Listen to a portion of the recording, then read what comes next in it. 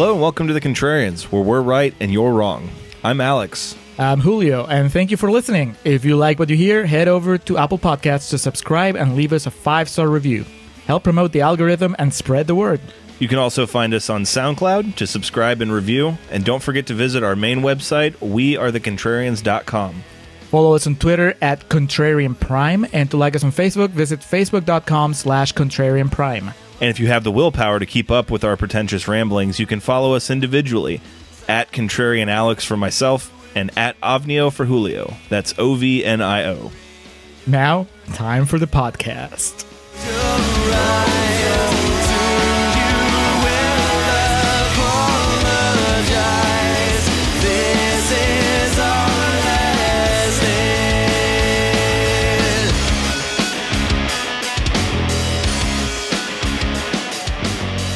And we are recording for Contrarian's Corner for Oscar.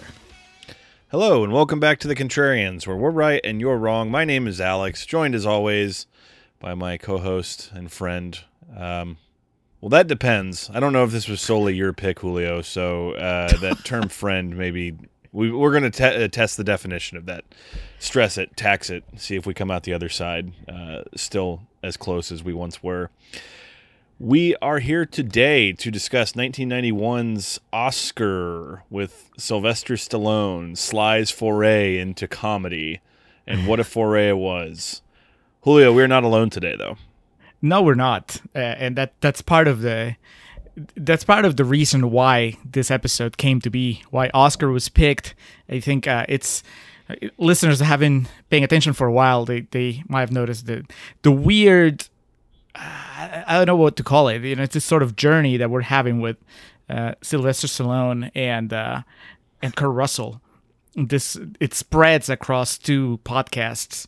You know, because we did that sort of comedy classic as well, Tango and Cash, and that prompted our good friends Ryan and Bartek from Spit and Polish to somehow feel the need to educate us and show us a different kind of Kurt Russell vehicle. And so we went and we did Soldier on their show. And then good old Ryan went and said, like, well, in order to experience the full, to have the full Sylvester Stallone experience when it comes to comedy, you have to watch Oscar, which is a movie that they've tackled on their show. And it just seemed, why not? Why would we mistrust the man that used his patron power to make us watch Hancock? It seemed like a good idea to do this, and of course, an even better idea to have Ryan and Bartek here to do it with us, because this is going to be quite an undertaking. So, welcome, Ryan and Bartek. Welcome back to The Contrarians. Hello. Hello, thank you for having me. Yes, it's a great pleasure to be here. I'm Ryan, for those who haven't listened to our show before, and that lovely other voice is Bartek. And yes, I am the one who very much campaigned for Oscar, but Bartek also a silent partner in the campaigning for this movie to be covered. So the blame's shared. The blame, that's an interesting word to use, yeah. Well, so this is, I haven't listened to the episode you guys did on this movie because I just finished watching it like 30 minutes ago. Mm-hmm. And now what I'm telling myself is that if nothing else, what I'll get out of watching Oscar is the ability to be able to listen to the episode that you guys made about Oscar while knowing what's going on, what you guys are talking about.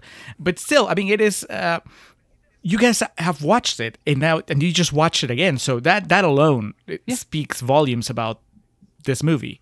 I don't want to get too much into real talk yet, but like, let's say, why Oscar instead of Stop or My Mom Will Shoot, for example, if we're talking about... Good questions.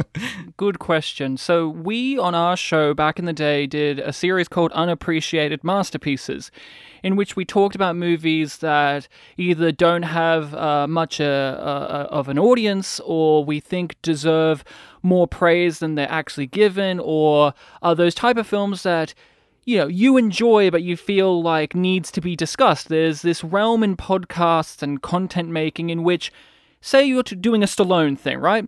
You do his best movies, his iconic movies, for good or bad, and stuff like Stop or My Mum Will Shoot it's a bad movie, but it's one that everyone talks about. But when people talk about bad Stallone, they do mention Oscar, but no one ever actually talks about Oscar. It's just one of those throw it in there. And I was curious of that because I knew nothing of it when I picked it for our podcast. It was one of the few, if only, movies that I had no understanding of when I picked it. I picked it blind because I saw it had a semi-decent rating, an amazing cast, and a well-respected, not at that point, but like a comedy track record director behind it.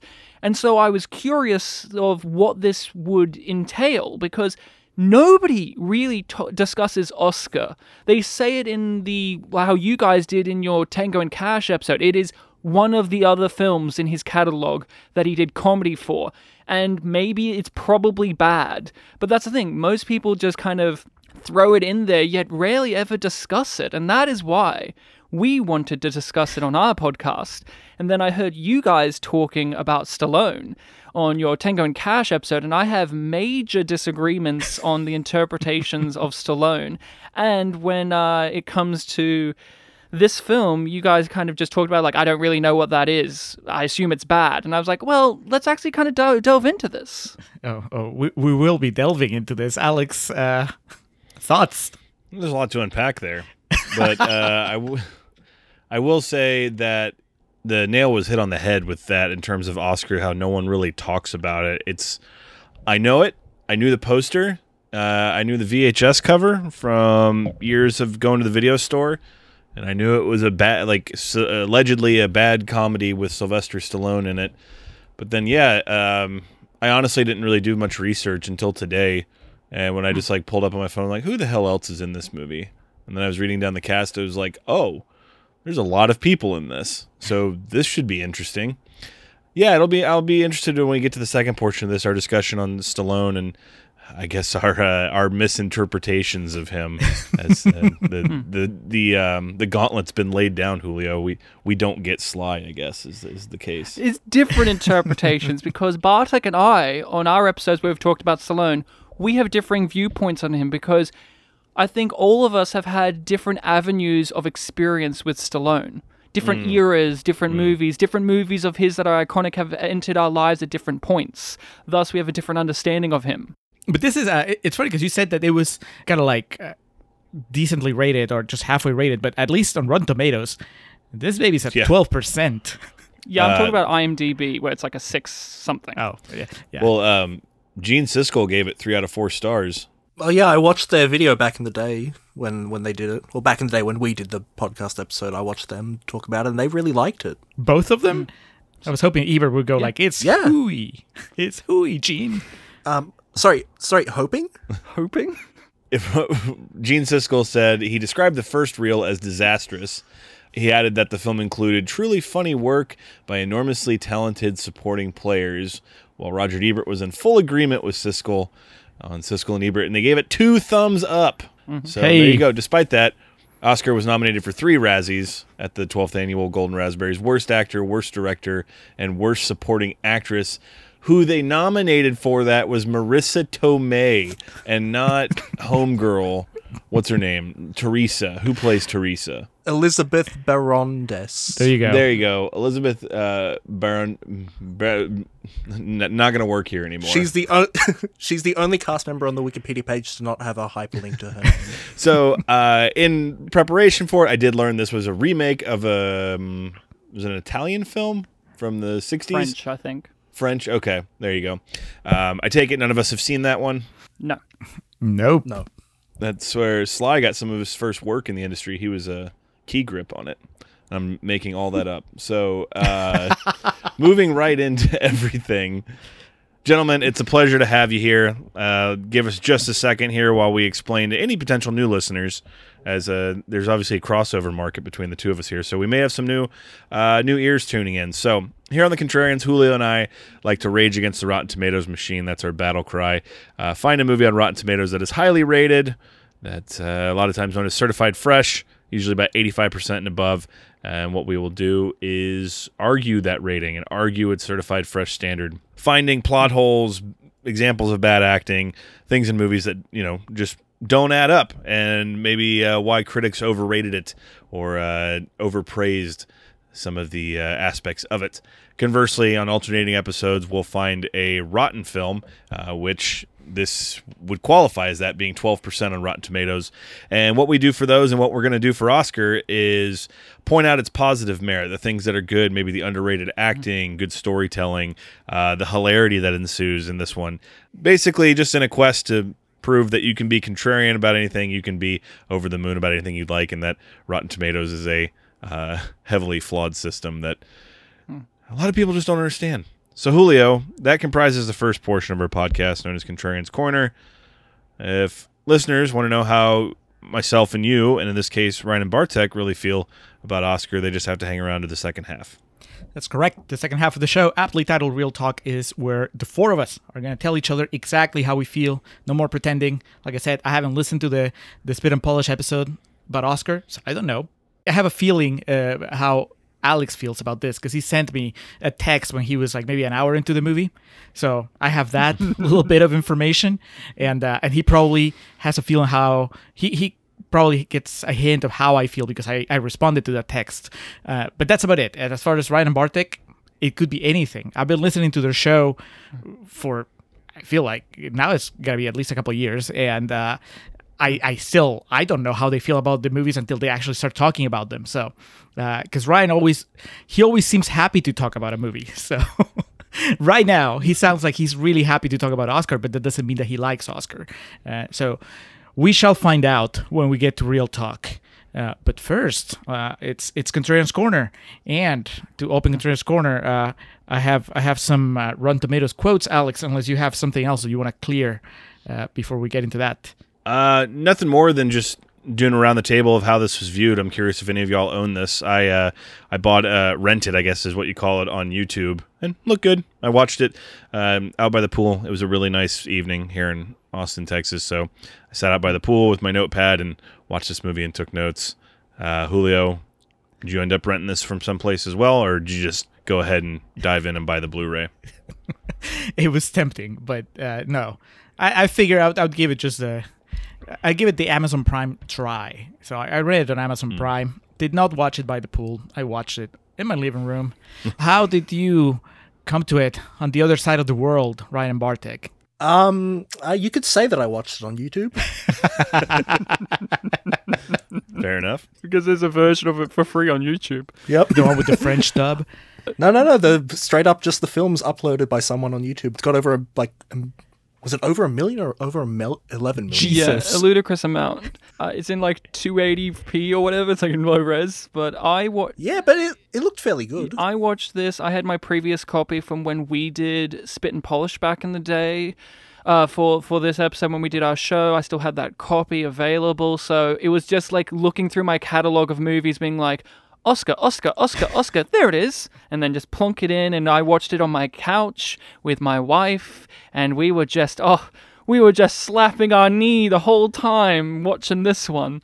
I look forward to finding out what she said about it in Real Talk as well.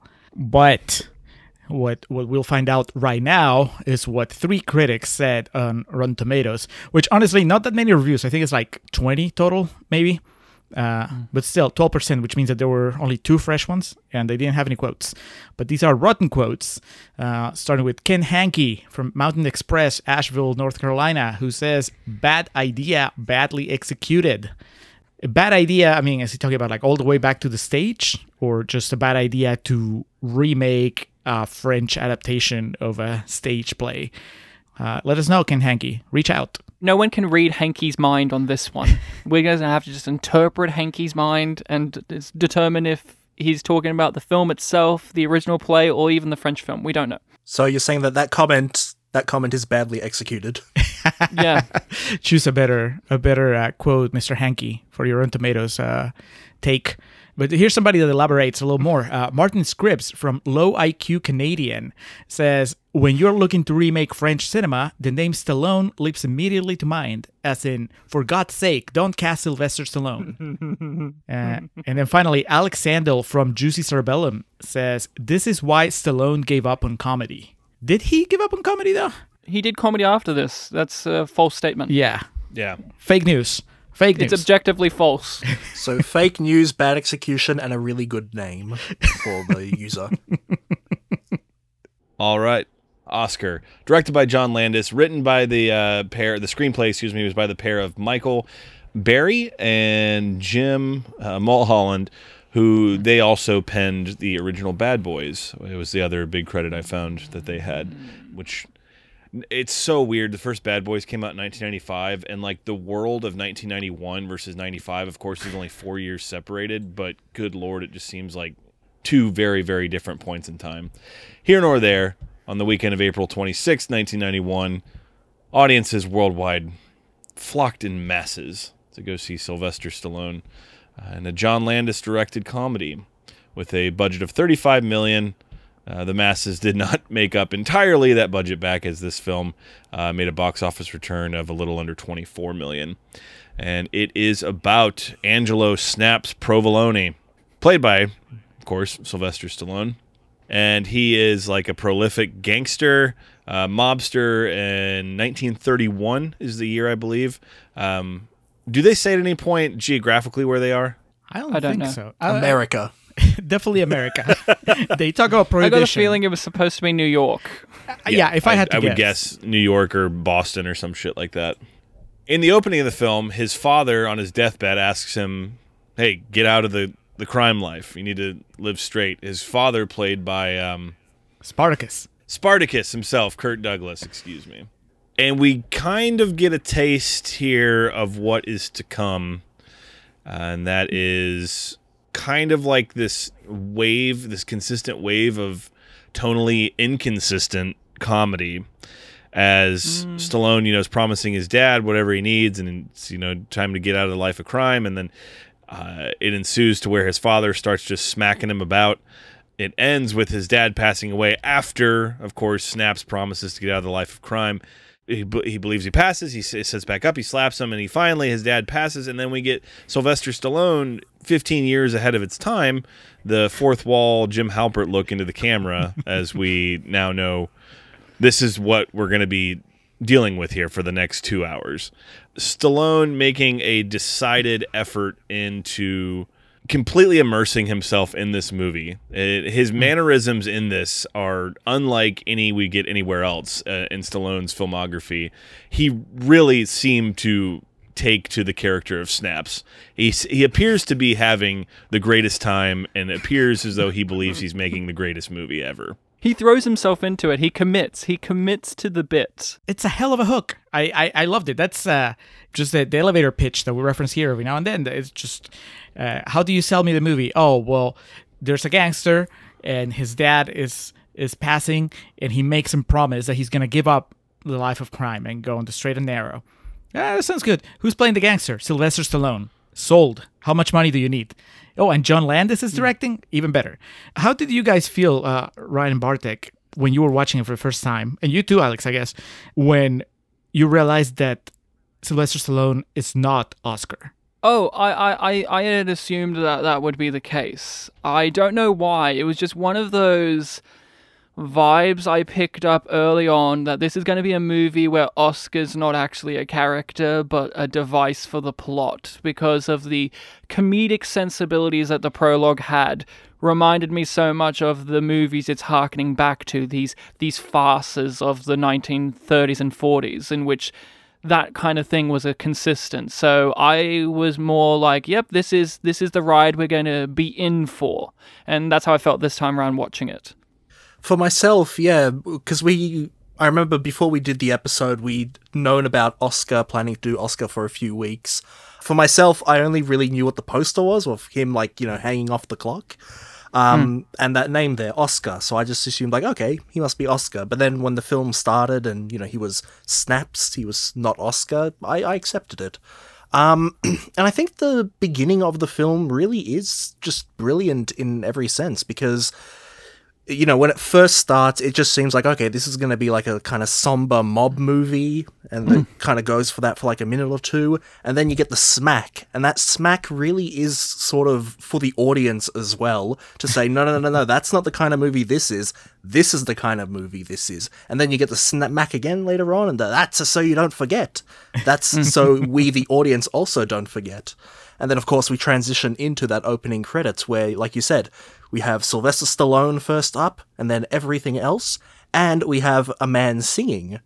A man is also what Sylvester Stallone is, so you can almost see that as like a metaphorical Sylvester Stallone monologue of, hey, I am the star here, but I have, you know, people that I worked with. Have a look through all these credits, and you get this beautiful singing while it's all happening. Yeah, this little claymation pasta sauce man is singing the whole entire opening, and it warms you up for what the movie's going to be like tonally, as well as the prologue. Exactly. The prologue warms you up for the style of comedy, and then that opening credits lets you know what the movie you're getting is. It's like if you didn't think the smacks were good enough for you, and Don Amici being in the scene as the priest, well, this opening credits is going to let you know, and especially when you see names that are comedy actors, now you're definitely going to know. Harry Shearer's in this movie? Yeah, it's going to be a comedy, guys. So it got to a point where almost like a Mel Brooks type joke, I might be completely off base with this, but the opening credits took so long that I thought it was supposed to be like a bit of how long the opening credits took to, and it seemed like they named every person and their direct family members in the opening credits. Even people that have like one line, like the chauffeur that goes to pick up the bag towards the end. That dude, I think, has 2 lines, and he gets an opening credit here. So to me, by the end of it, I was already laughing that it was taking the amount of time that it was. You went through all the stages. You were confused, then you were annoyed, you were indignant, and then you were amused again, and then you thought it was great. It's John Landis. What it reminded me of was the beginning of Spaceballs when the Star Destroyer shows up and it takes like 40 seconds for the whole ship to pass by. That's basically like the vibes I was getting here. All right, so if you've listened to The Contrarians before, you know me and Julio do a deep dive into the plot of the films that we're covering. With this, we got a crowded kitchen today, so I'm going to kind of just walk us through the plot here and let Julio and, of course, our guests offer in their thoughts. I do have some notes and some thoughts to get in here, but so just kind of taking it from where we left off as Snaps... we're told we get the title screen 1 month later. He wants to stick to his commitment to live on the straight and narrow. He has his mansion, and he's got all his boys there. The whole gang is here. We've got Peter Riegert, Contrarian's favorite, Chaz Palminteri is there, and it's like you already mentioned, Harry Shearer shows up. He's one half of the Panucci's. Yeah, they're his tailors, and so it's this cast of merry men, and it's a busy day as Snaps plans to meet with a group of bankers, as I believe the plan is he's going to donate a large sum of money to the bank in order to become on their board of trustees or one of the operators, so that he can have these investments and have a real job and real life. And the acclimation process is obviously taking its time, as all his cronies and henchmen still call him boss, and he says, call me Snaps, that type of thing. But across the street, we have Kurtwood Smith, Red Foreman, of course, and a few other gentlemen who represent the federal agents, one of which is the guy who plays Babe Ruth in The Sandlot. I think his name's Art Lafleur. He's in everything. That guy is one of those character actors that, it's that guy, of course. You may not remember everything he's in, but you go, I know that face. He's reliable. He's in everything. So, Lieutenant Toomey, Kurtwood Smith, he's not bought that Snaps has removed himself. Mr. Provolone has removed himself from this life of crime. So they're on a stakeout to just keep an eye on what's going on. And what a day they picked, as it's quite the series of happenings. Before we really get into the meat and potatoes of the plot that unfolds and some of the characters that are yet to come into the fray, we'll start with you, Bartek, but just the establishing here of what the life that Snaps lived, is hoping to live, but moreover, his cronies and henchmen, all the familiar faces we mentioned, to you at this point, what was on the table? What were you expecting to unfold from here, from a comedic or just even like an acting perspective? Well, the fact that you see that big entrance foyer area did remind me of, theatre. Ryan and I, we've done a lot of theatrical performances. Yes. And so because this set, was so big, so open, so, the mise-en-scene was very rich, it did give this impression that, like, this is the hub of the film. Like, everything that happens in the film from this point onwards, it feels like it's going to be connected to this room. And that sentiment, that notion did end up being true, which I thought that was a really cool thing. You keep coming back to the room, and the plots develop from there. And you see, characters walking between the rooms, you get a sense of the geography, and it felt like, this is going to be a location that we're going to be very familiar with. Yeah, in movies like this, or even movies where it's like you have limited locations and you may not be familiar that that's going to be the type of movie you have, there does come a point where you get that a shot of the place, and like, as we're saying, the foyer here, the stairwell here.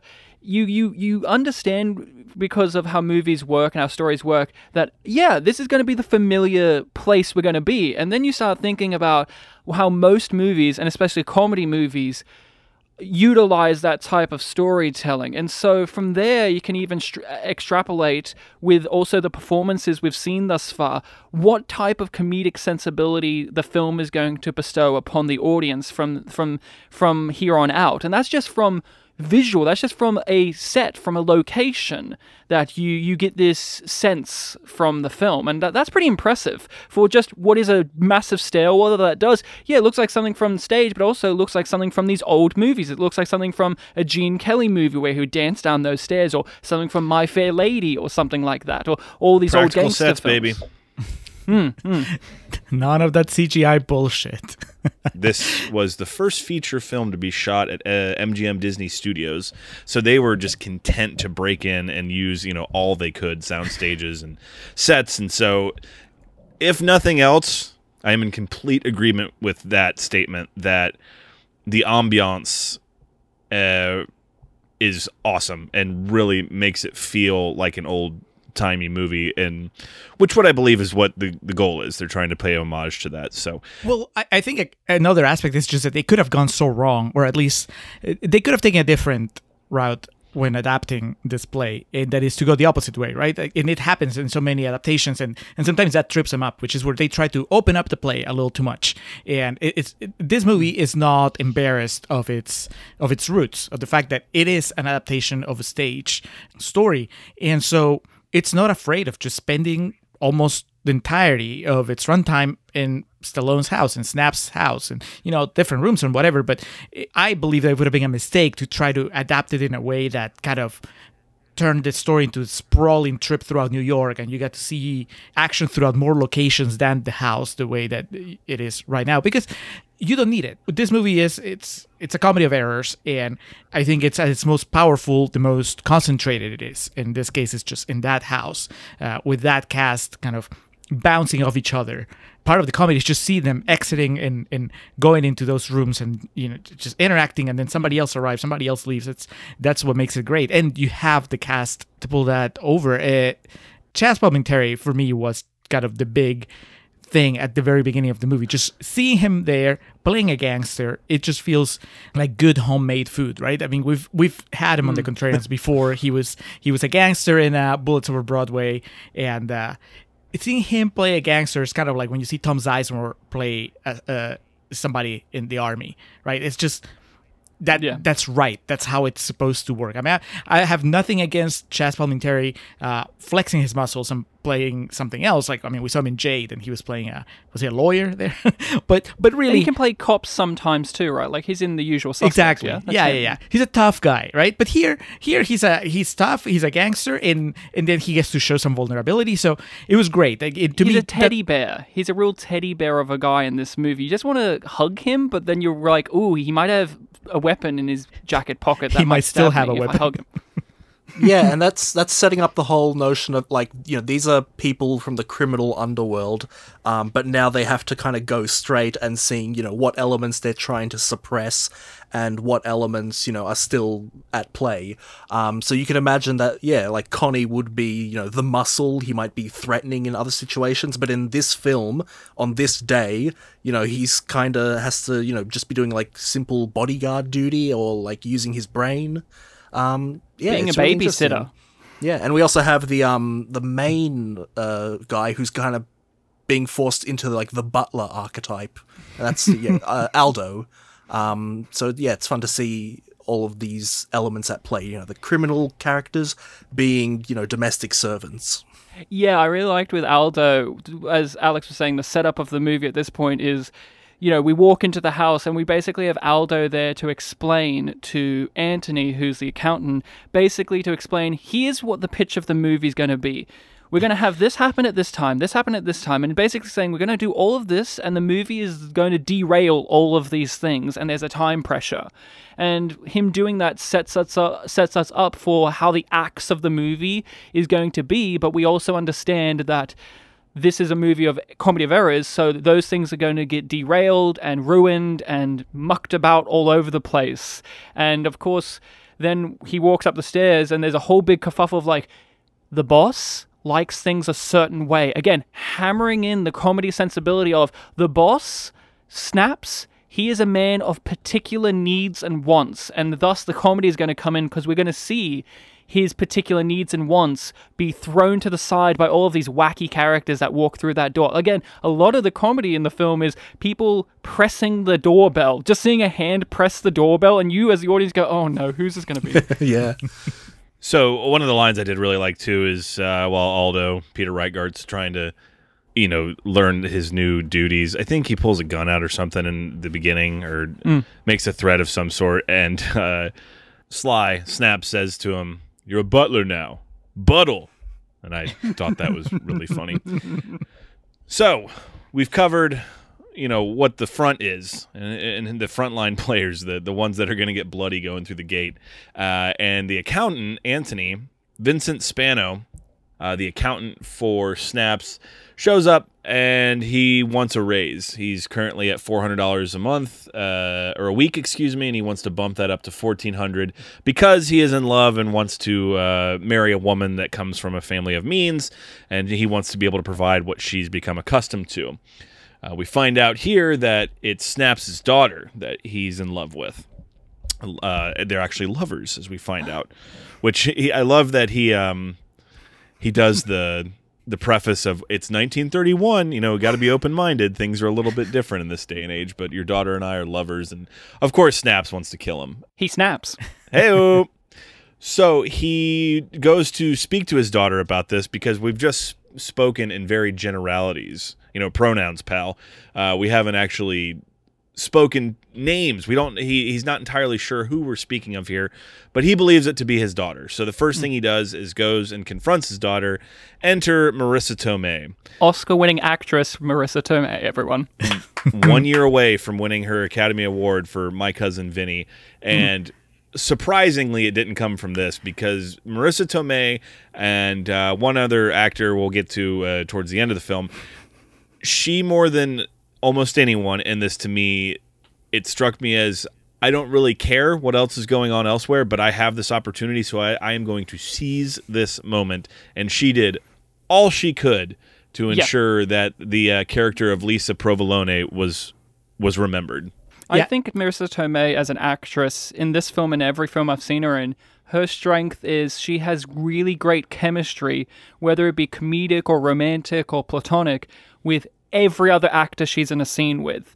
She and Stallone work really well together in their scenes here when he walks up there. I thought, wow, she's actually really good. And, you know, like, she's still starting out as an actress. She's a year away from an Oscar-winning role. But, like, wow, here she is facing up against Sly himself, and she stands her ground. Well, it's also a very, I guess, generous performance in the sense that she seems like she's more in her element in comedy. And, you know, that's obviously, I'm saying it from the year 2021, where I know kind of the scope of her career and how she's mostly known as a funny actress, the way that Stallone is mostly known as an action star, and yet she manages to make it all work. You know, I mean, Stallone is doing everything he can and he's great, but if she wanted to, I think that she could have just out-comedied him in a way, right? Because she's the experienced one here.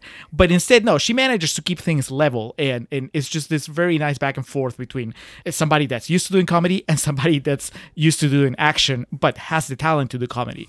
And it was just great seeing them work really well together. The other thing, though, and the very specific challenge that I guess the movie has, and maybe you could say even the downside of casting Marissa Tomei as this specific character, is that the joke about Snap's daughter is that throughout the entire movie they're gonna have trouble finding somebody that will marry her, which when you look at Marissa Tomei, you're like, how is that a problem, right? Like that's your first reaction. But the fact is that the story is so well written, every single time it justifies why someone would not want to marry Marissa Tomei. Exactly right, because she lies in later on about being pregnant, and then, you know, all of these people thrust into wanting to be in a being in a relationship with her either don't know her, are already in love, or find out she has a child, and or is the daughter of a ruthless gangster. Exactly. She's also 17. Well, it was 1931. Oh, Alex. fun fact. This film tells us that Marissa Tomei is Stallone's daughter straight away, while in Tango and Cash, Terry Hatcher, who's the exact same age as Marissa Tomei in real life, is Stallone's sister in Tango and Cash. Just factor that in your brain for a while. It's Hollywood math. And There yet you the go. mother in Oscar's only 9 years older than Marissa Tomei.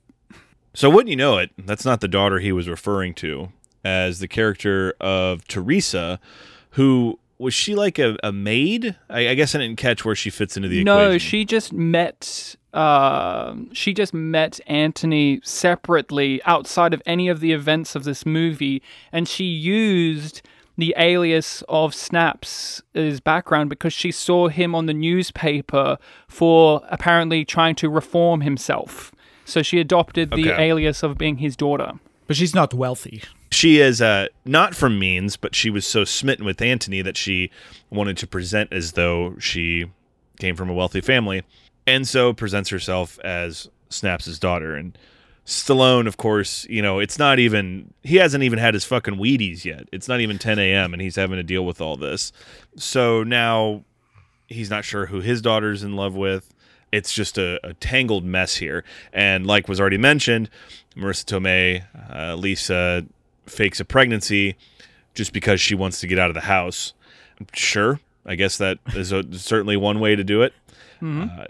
One thing I did want to call out that I absolutely lost my mind over is that during an argument with Snaps and Lisa, Chaz Palminteri runs in because he thinks, you know, the boss is in duress, and he pulls his gun out. And at this point, Snaps tells him, get rid of that and get rid of any other weapons you have, which turns into like this little moment of like almost Three Stooges of him, Monty Python type stuff, of him just pulling out all the weapons you can imagine from pockets you didn't even know he had. That's not what killed me. What killed me is that in Lisa's room on like her nightstand or her dresser is an 8x10 of Stallone that looks like a promotional shot from Oscar, like the tour they're doing for it, or the, you know, the headshot you get with the press kit type thing. Yeah, and it's in black and white, and I absolutely lost it for that. Little details like that I lost appreciate. It during their conversation before that, where he's chastising his daughter, and he's just like, "Oh, so you're sleeping around before marriage? It's this modern media that's affecting you. Don't think I haven't read the lyrics to Minnie the Moocher." But it's revealed that Oscar, finally, I have the name right here. Oscar is the father of this imaginary baby, because Oscar is the man that Lisa's in love with. We find out that he was Snaps' chauffeur. Why did he get fired from the gig? I think it's just because he was incompetent. He stole his gabagool. That's why he fired him. This complicates matters further. Stallone is not happy about this, but this is where we hear the name Oscar and now become curious about the case. It seems as though Lisa, it turns out she doesn't, but she may in the moment have loved Oscar. But again, her character's motivation is just whatever it takes to get out of this house. I will marry it if it means I get to get out of this house. Right. So at this point in the story, we have the story, or rather like the objective. Stallone just keeps getting more and more, I guess, tennis balls, oranges, whatever, your choice of object to juggle is. But, he just keeps like throwing a new one in the air because he has to deal with the fact that, as far as he knows, his daughter is pregnant with his ex-driver's baby. But then also, and now he needs to find somebody to marry his daughter because there's no way she can have the kid without being married. But then he also has bankers coming in at noon to just swear him in, I guess, to make things official. He has his accountant, Anthony, believing that he's going to marry his daughter, and also kind of he has admitted that he stole $50,000 from Stallone, and that Stallone's gonna get that back when he marries his daughter. And then he has the Finucci's throughout the entire movie. They keep trying to just tailor this suit towards him. That's 4 things already. And then of course he has to train his underlings to behave like proper people, not criminals. And this is skipping so much because there's also like moments in which Anthony is they're under the assumption Anthony is the father of the fake baby, and then he tries to get Anthony to marry her because of that, but then he realizes that the baby isn't Anthony's, but he still tries to trick Anthony to marry her so that he can get the money that has been converted into jewels, precious jewels.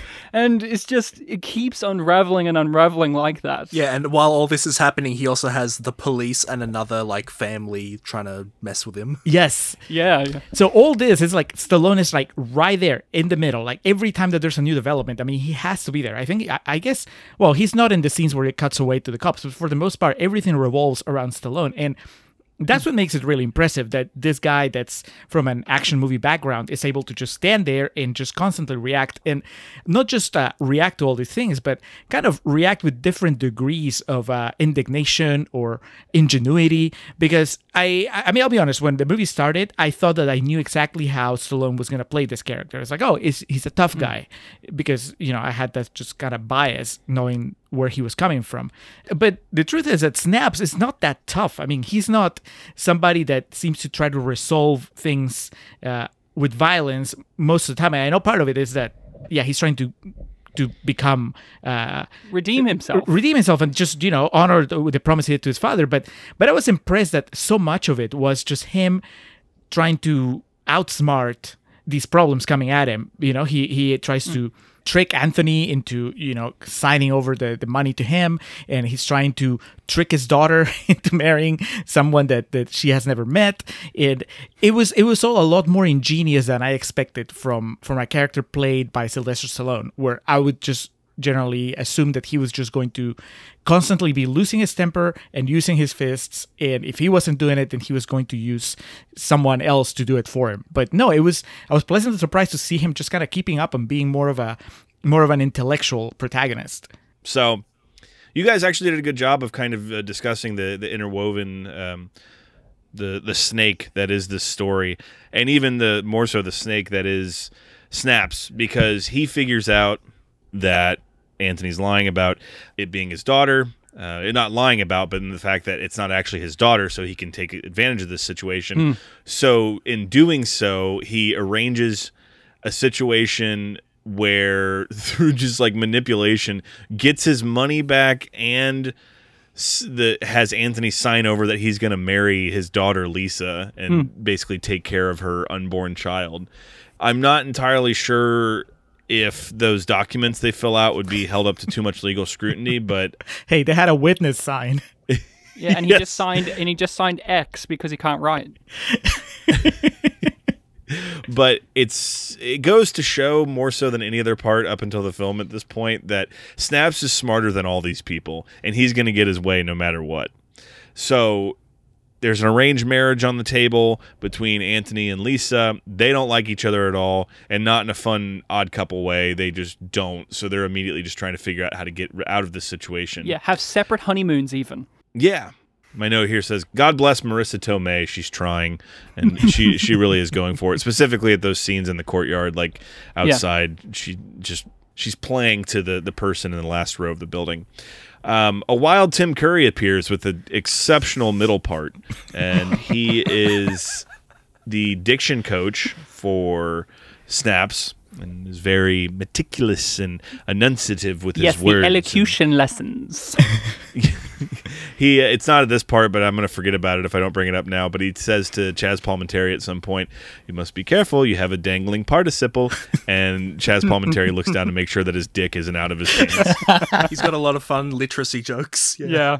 In almost no time here, Thornton Poole is Tim Curry in this film. Yes, Dr. And- Poole. Hello. Anthony's able to finesse a situation in which Poole and Lisa, he basically just like pawns her off to him. He's like, "I don't want to do this, you take this." It's basically like texting your buddy to take your shift at work when you're in college. Like, "Hey, I don't want to do this, can you do it for me?" Yeah, you owe me like a case of beer type thing. But Poole and Lisa actually have some pretty substantial chemistry. I can't remember. I just watched this movie also, but we do get at least one scene of Tim Curry trying to teach diction to Sylvester Stallone, Yes, correct? You have we to. do, and it's great. And the only way he can get through the R's is to make it all gangster references. You know, like Yes, you know, yes. grabbed out his Roscoe and shot and all of that, and then Stallone's like, he gets it perfectly. It's like, see, now you're talking sense. This is when the movie goes from whatever it is to great, because if you ever put Tim Curry in a production, you're going to be entertained. And boy, is he fucking great in this movie. Tim Curry dominates the screen every time he's on it. He's doing so many physical gags, but also we love his voice, right? Like just Tim Curry saying "baby" just gets a laugh out of you because he's he's got that voice, he's got that expression. And he is the champion of the movie, for me at least. He's like the guy that you go, "Oh, well, Tim Curry's here. I'm going to be entertained," because has he ever let you down? Ever? No. It's Tim Curry. Exactly. I think it's also like such a smart way for the filmmakers, whoever came up with this idea, to address kind of like the elephant in the room, which is something that you referred to earlier, Ryan, which is that Stallone, I mean, he has a very particular way of talking, and it's not something that lends itself to the sort of rapid fire dialogue, convoluted dialogue even that this movie is all about. And so I felt like it was a very smart way. I don't know if this is something that was in the play or something that was added for the movie because they knew that they'd cast Stallone. But basically it's the filmmakers acknowledging straight to the audience, hey, we know that Stallone is just having trouble with the dialogue, and look, at least we're going to make it count for a good gag. And it's great. It's one of the best scenes in the movie. And Stallone is game for it, which is great. You know, I could just see how somebody with a bigger ego would have said, no, I'm not going to do this scene where you're making fun of the way I talk. But he was good. He was great in it. He obviously was happy to just run with the gag. So that was good. Tim Curry and then a Stallone that was just humble enough to take a few shots at himself. That's great. Well, of course, if there's one person that's known for lack of ego, it's Sylvester Stallone. Yeah, remember in Tango and Cash? Oh, yes, I remember Tango and Cash. He made fun of Rambo. Yeah, that's literally what I was going to bring up. Yeah. It's during this kind of back and forth and the discovery of the chemistry that lies with Lisa and Poole that I just because my note is in all caps, she's 17 because they say that at one point, like she'll be 18 in no time. I'm like, well, that kind of changes the dynamic of a lot of what's going on here. But all right, Bartek, I'm gonna bestow upon you the honor of explaining the bag situation. So there are 3 or is it 4 bags? There are 3. Okay. They're black leather handbags. You could even use them as like a briefcase type gimmick. But so, Bartek, explain to us, explain it to me like I'm 5 years old. There's one bag that belongs to a maid, one that belongs to Anthony, and one that belongs to Snaps. And it's basically like the magic trick with the 3 cups. They all just keep getting shifted around. So, to the best of your recollection, break down to us the saga of the bags. Sure. So there's a little bit of context before all that. So the plot with the maid is that she is quitting and she is moving to a different gangster's place to, I think, marry him. So like she's gonna, be wealthy now. And so the bag that she packs, which is this type of black bag, has her clothing in it. That's the first bag. And the other two bags originate from Anthony. The first bag that he has is the one with all of the jewels in them. The precious jewels. The precious jewels, which is the first bit of money that he stole from Snaps. And he intends to give those jewels to, his wife when he marries her, as if in a way to not only return it, but also to give it to the one he loves. And then I believe later on, after Sylvester Stallone has, kind of taken that from him as a trick, he has a bit about talking about how he has sentimental attachment to those jewels and he wants to buy them back for an equal amount of money, which he also stole from Snaps, and that money is in the third bag.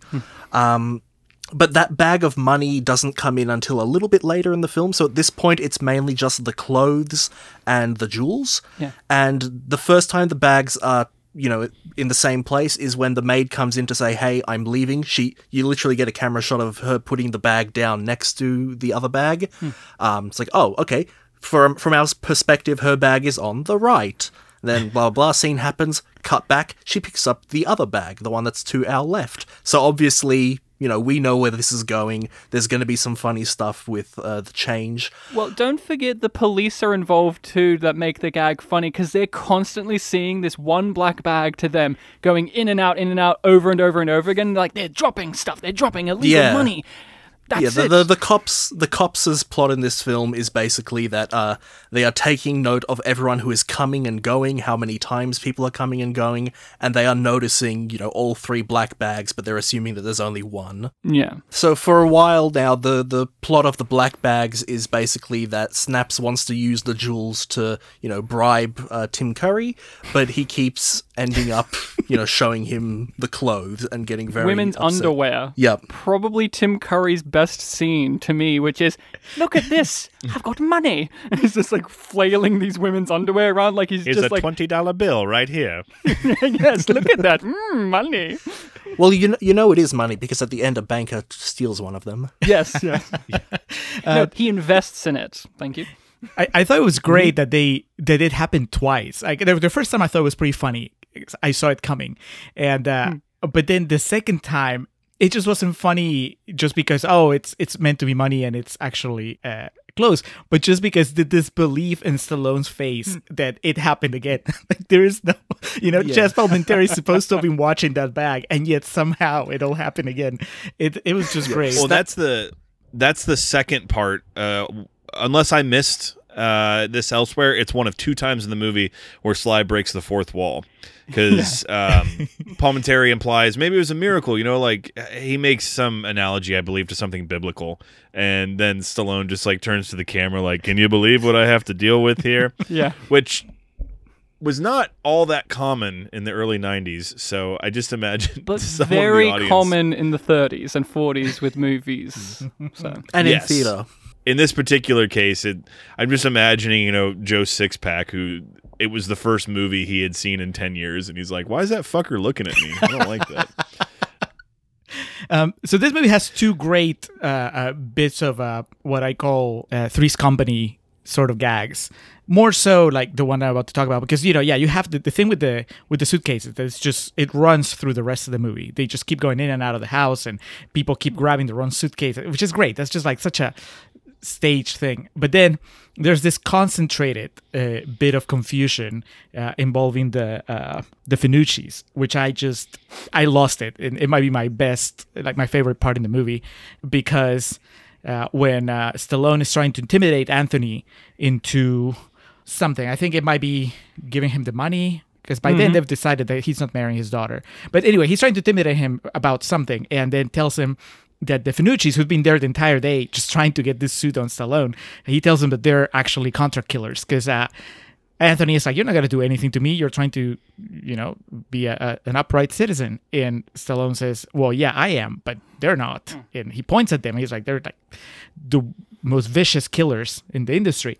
And what ensues once Stallone leaves is just this conversation between Anthony and the Finucci's, where they're talking about their job as tailors, and he keeps reading it as them talking about their job as hired assassins, and it's just great. It's just that the dialogue is perfectly crafted to where we know what they're talking about, but of course it could be easily read as something else. And that's, again, like in the best Three's Company episodes, it's like, it's just hilarious. And I love that it never really...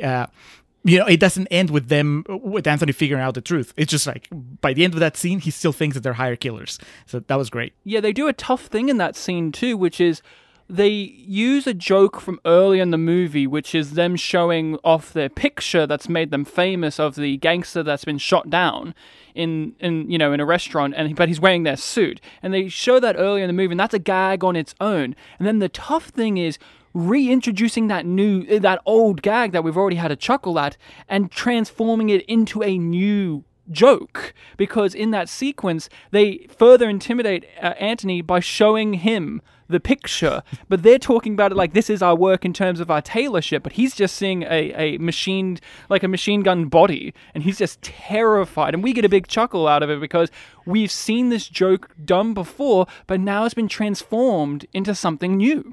So Father Clementi shows up, I guess just to do a check-in of some sort. It honestly seems like Snaps has people in and out all day, and heavy lies the crown type thing. But this part was awesome because it's literally, checking in. This is your previously on Oscar moment where Snaps and his wife have a back and forth to catch up on the plot of the movie. Like, she's not my daughter, but, I pretended she's my daughter. And now Lisa's going to get married to Poole. And Father Clementi has the awesome line of, and I actually wrote it down, he just goes, "This is all very confusing." And it just puts you in, he's speaking for you, the audience member, but the movie is doing it in such a way that it shows, hey, we know that, but we're just having fun here. So we're just trying to give you a little moment to breathe, and we can bring everyone up to speed, and we'll just keep it going from here. A very great moment of self-aware comedy. Chaz Palminteri has a moment like that too that just cut to my heart, which is it's just a little bit later when he's talking to Stallone. Somebody's going to talk to Stallone and want to talk to him in private. So Stallone looks at Palminteri and is like, you got to go. And then Palminteri says, "Can I stay, boss? Because every time I leave, I fall behind." Yes. He has a nice little arc of like being really proud of the fact that he's starting to follow the plot. Yeah, and by the end, he's kind of got a little heroic ending because he understands things more so than anyone else. Yeah. So Snaps meets with the mansion's new maid, as we discussed the out with the old, in with the new dynamic. Her name is Roxy, and as it turns out, she took Snaps' virginity in a previous life. And I mean, you would think that's a pretty memorable thing, but it takes him a minute to recognize her. She used to work for the mob boss that broke Snaps into the business. And so she's there now. We learn quickly, she has a daughter, and her daughter's engaged, and she really likes who he's engaged to. And this is just one of y'all mentioned, the Chaz Palminteri figuring out the plot, where it's going before everyone else does, as comes to be that Roxy is the mother to Teresa, and she was the love child of Snaps and herself. So all that for nothing. She really was his daughter. Yeah, and Roxy had the life that Marissa Tomei is trying to get. She was sent away to live with the nuns and all of that, and have the child there. Like another mirroring and parallel of these two daughters in a way.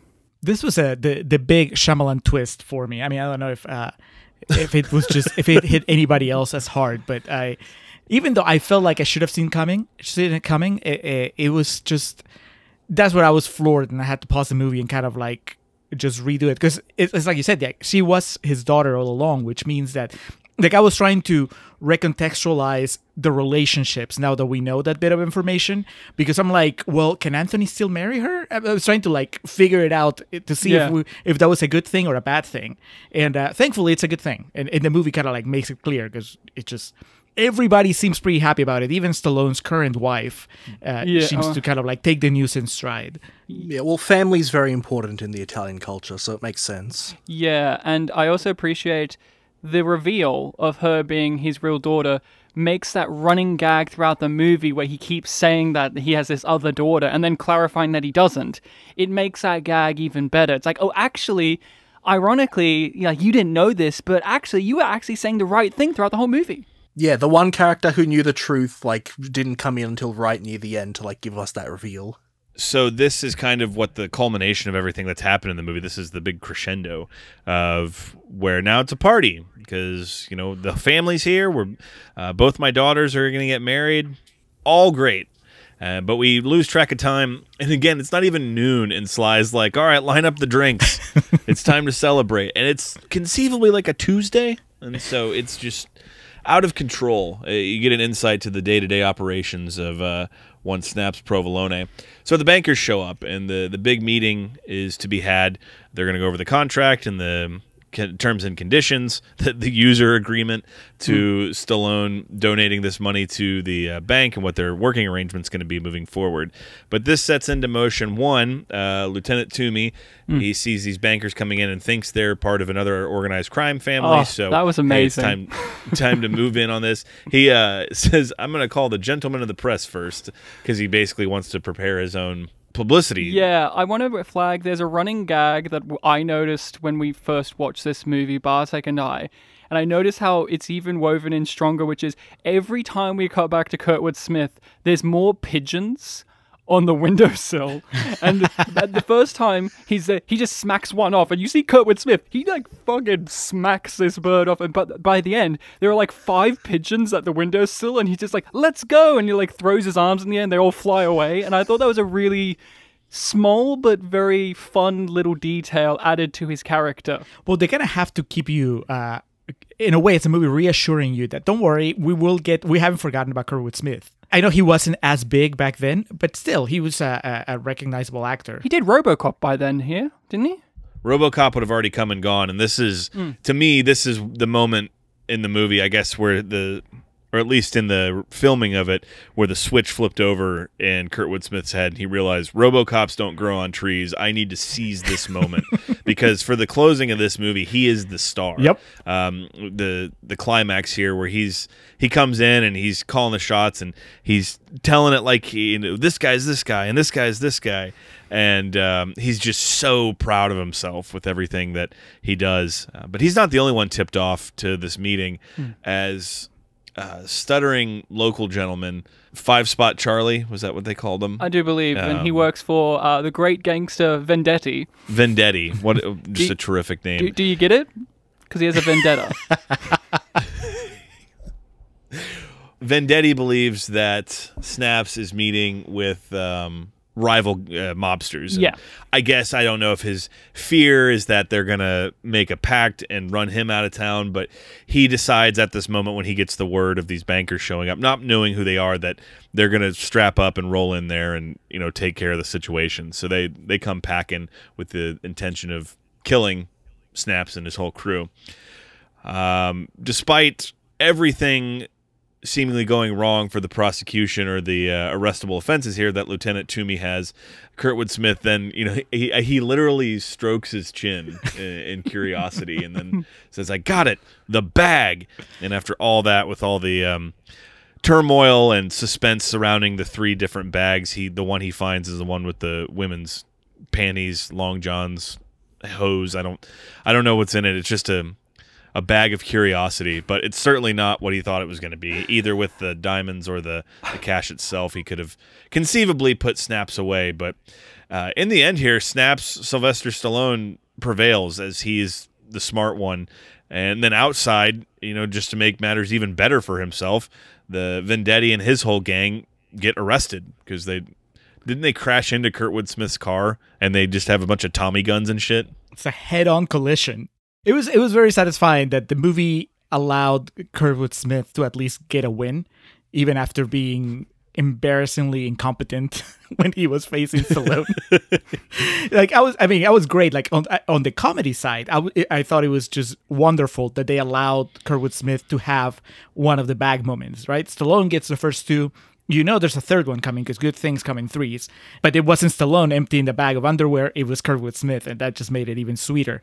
But then he still wins because he gets to arrest the other mobsters that were coming to kill Stallone. So, happy endings all around. He gets his picture taken and everything. Yes. Yeah, and of all the characters that, did not of all the main players that didn't enter the house throughout the film, he was the one that we cut back to the most because his reactions to people entering and leaving, was one of the most, obvious things to see. So it's nice that that character does get some sort of conclusion. Since we're just kind of like in that final sequence, it's I was surprised that Anthony turned out to be useful because I thought that the movie had kind of like painted him as, I guess somewhat resourceful, but also, kind of like a shady way. The fact that he kept like stealing from Stallone. I was like, I thought he's a weasel. He's a weasel. Yeah, he's a weasel, exactly. And but then he comes up and it turns out that he's looking out for Stallone's best interests. I guess he's going to be his father-in-law now. So, and that was great. I was surprised by how much I enjoyed the fact that Anthony contributed to Stallone kind of getting one over the bankers and not signing papers that were actually going to put him in a position that he didn't really want it in that bank, where he was really not going to have any power. So to have Anthony finally be useful to boss Provolone, that was really nice. Again, like I said, happy endings for everybody involved except, of course, the bankers and Vendetti's people. Vendetti. So this leads to the wedding of the century. It's a double wedding. Again, very much like White Christmas style, what you guys said, homage to the bygone era. Yeah, of Secret movies. Life of Walter Mitty, where they just get married and then he gets a promotion and it ends. Yeah, the brilliance of the movies of that time. Climax happens, the movie immediately ends. That's something that so many people of today could take note from. But the double wedding goes on. Poole and Lisa get married. Meanwhile, Teresa and Anthony tie the knot. Marissa Tomei's hair is absolutely just flawless in this sequence here. As is Don Amici's facial hair. It's very nice. Yes. And he does raise the question, if anyone believes these people should not be wed, speak now, forever hold your peace. And then we get the aristocrats, because someone comes in and says, I object. Who are you? I'm Oscar. And then, snaps, tells the boys to carry him off. But that was the payoff to the whole Oscar joke. It was good enough in the sense that I had forgotten the movie was called Oscar and we didn't know who Oscar was up until that point. So I let out a pretty decent howl when that went down. The only thing that would have made it better is if it was somebody that we knew, like in the real world. If it was a known actor. Tim Robbins. Oh, I disagree. I thought it was actually pretty good that it was just an unknown, because throughout the movie we've had very well-known actors. So at that point you're trained to expect a very well-known one to come, and then it's just some guy. Just some guy. It's one of the two writers, I think. Really? There you go. Yeah, it Jim, is. Jim Mulholland. Good call. Yep. Okay, so it is someone. Just not someone that we knew. Yeah, when Alex said the name way earlier in the episode, I'm like, wait, isn't that the actor that played Oscar? And it was. So it takes us out. We get the end screen, and we fade to the influence of the late 80s, early 90s, because we get the sitcom opening closing credits with the short video clips of everyone involved. Really just wish the Growing Pains theme would have been playing over this. But Well, that's also something they used to do in the 30s movies as well. Like, in its defense, to me, it actually had a lot of visuals of those old movies where it's like, did you know Humphrey Bogart was in this? Well, here he is. In case you didn't remember, here's a footage of him being in this movie, in case you had forgotten. and then I kind of I got on my phone, or I finished my notes after the video credits ended, so I still had it going, and then I looked up right as the credits were ending, and at the end of the credits, it's like, in a very special thanks to, and then it lists people, and one of them is Max Landis, and I was like, ooh, this didn't age so well. He could still thank a child. It's not that he knew his child grew up to be someone bad.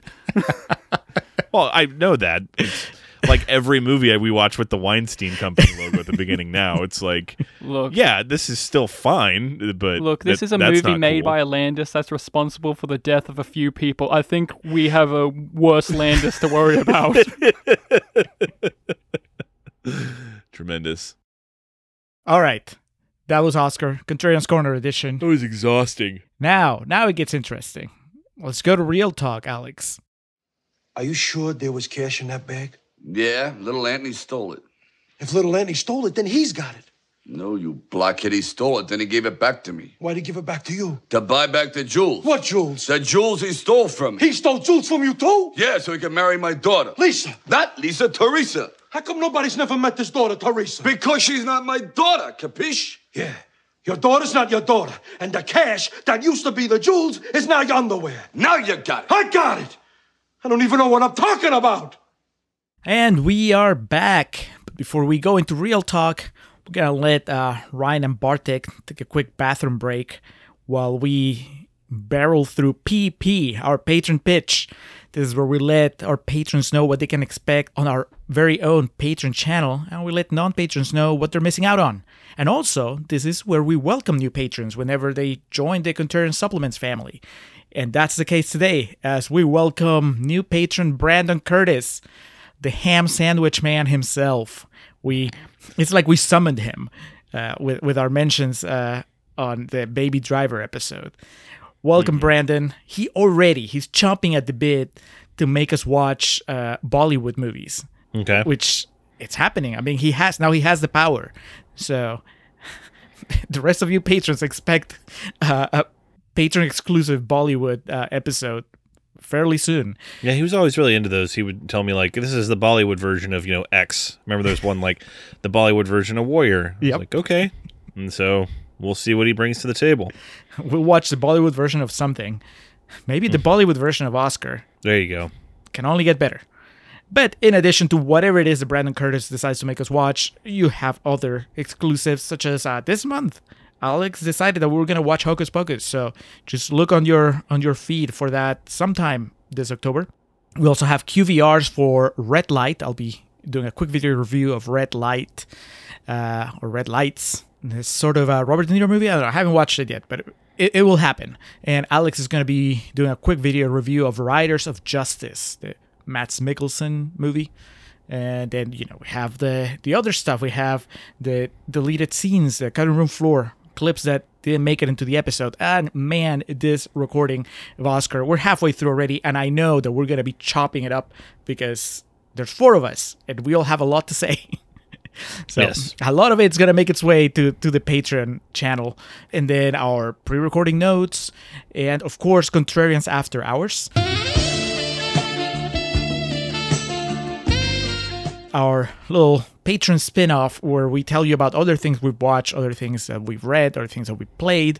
Alex, what are you bringing to Contrarians After Hours this time? I could have sworn we had talked about it at some point in time, but I guess not. So we're going to be speaking of David Fincher's 2007 crime horror thriller, Zodiac, being, of course, with the recent news that they think they figured out who the Zodiac was, and also being that it's October, so scary movie every day. I found a fitting opportunity to watch Zodiac last week, and I don't know, man. Every time I watch it, it gets higher up the Fincher chain for me. So I don't know if we've ever actually had like a conversation about our thoughts on it. So we'll be talking about Zodiac. Well, Alex, on my end, I watched a classic that it was one of those movies that people tell you haven't watched that yet. That was actually the category of the scavenger hunt that I'm doing right now that I pegged with this pick. I watched the original 12 Angry Men. Have you heard of that movie? Are you familiar with the movie? Mm-hmm. Yeah. Have you seen it? I feel like, there's a handful of movies I watched in college because it seemed like the right thing to do that I didn't retain much knowledge of. So if I have, I don't really remember it. Well, I need to go back and watch it. I'll refresh your memory. I watched the original, not the remake, but it made me want to watch the remake. So we'll talk about that. And then there's a new movie on Netflix, a new horror movie. So it might be one of the movies you watch this October as you make your way through tours Halloween Kills. It's called Malignant. This is the latest James Wan movie, and I'm not a horror guy, but I watched it kind of like the kill time, and a lot of my friends were talking about it, so I wanted to kind of like be in the loop. And I don't regret watching it. I actually, if nothing else, it's a good conversation piece, for about 10 minutes. So I will devote those 10 minutes to telling you about Malignant on our After Hours show. So Malignant, 12 Angry Men, and then Zodiac. All that and so much more awaits you on our Patreon channel. So if you're not a patron yet, check it out. Patreon.com/Contrarian Prime. The Contrarian Supplements. Look at our tiers. See if you feel like contributing. See what we're offering. See which tier fits your needs. And just join the family. Throw us a buck. You won't regret it. You shan't regret it. And if you do, you can always just not do it the next month. But, test it out. You're not going to want to. You're going to keep wanting to give us that $1. You're going to stop getting a McDouble every month. Or, for our international brethren, whatever the cheap dollar item is at the local 5 and Dine. You're going to love it. And now let's welcome Ryan and Bartek back so we can go into real talk. All right. Real talk. Oscar. Not Snaps. Oscar. Released, as I mentioned, April 26, 1991. Directed by John Landis. Written by the duo of Michael Berry and Jim Mulholland. Based on Oscar, the 1967 French film, and also which was based on a play. So a lot of source material there. I haven't seen the play nor the French film, but I want to imagine that Landis and Stallone took some creative liberties, I guess I'll say. Budget of $35 million, as I mentioned. Box office return of less than 24, so didn't really light the world on fire. But 12% on Rotten Tomatoes. Despite that, 2 thumbs up from Siskel and Ebert. The question that needs to just be asked immediately: do any of y'all like this movie? Bartek, you go first. I like this movie very much. Starting with the hot takes. 12%. What 12%? I like this movie too, and I did not know about the Rotten Tomatoes rating, and my instant thought, and I had to suppress it because I didn't want to ruin it for when we were doing this, but my instant thought was, this is not a 12%. Yeah. Like, even, I don't know, like, I'm sure you guys hate it, but this is not a 12% at all. There's too much craftsmanship, there's too many good performances and consistency. When I think of a 12%, I think of an incoherent mess. Yeah. This is not a 12%. You can argue it's a rotten, I don't care, but that is ludicrous. And I think it's because of the bias that is the people involved, which is John Landis and Stallone. And I think a lot of people look at that and just scoff, as you read in some of the reviews that were just like, oh, Stallone in a thing like this? No, thank you. And it's just like, okay, but there's also a rest of the movie there. And so I like this movie very much. Bartek is even underselling it. Bartek, you have said over the years that this is possibly one of your favorites, if not the favorite film that we've covered on our podcast. My God. Yeah, it was really up there. It really just came out of nowhere. It was a lot of fun. There was just so much, set up in the film, paid off. It just felt really, well put together. I was really looking forward to watching it again someday, and finally the time came. And did it still maintain that joy that it gave you that first time? Yeah, and it even added like a sense of nostalgia, because I have thought about this film so much over the years and just hadn't gotten around to rewatching it.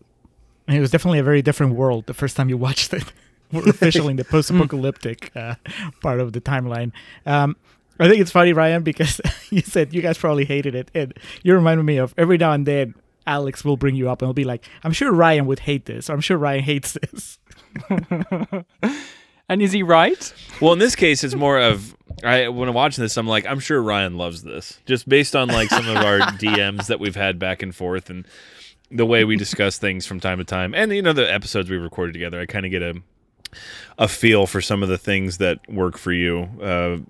So, I don't know. I did not have a good time watching this, but as we were talking about it, it's just this really weird, like, sequence of happenings that I think there's some things that are funny on their own. It's just all together. It kind of lost me.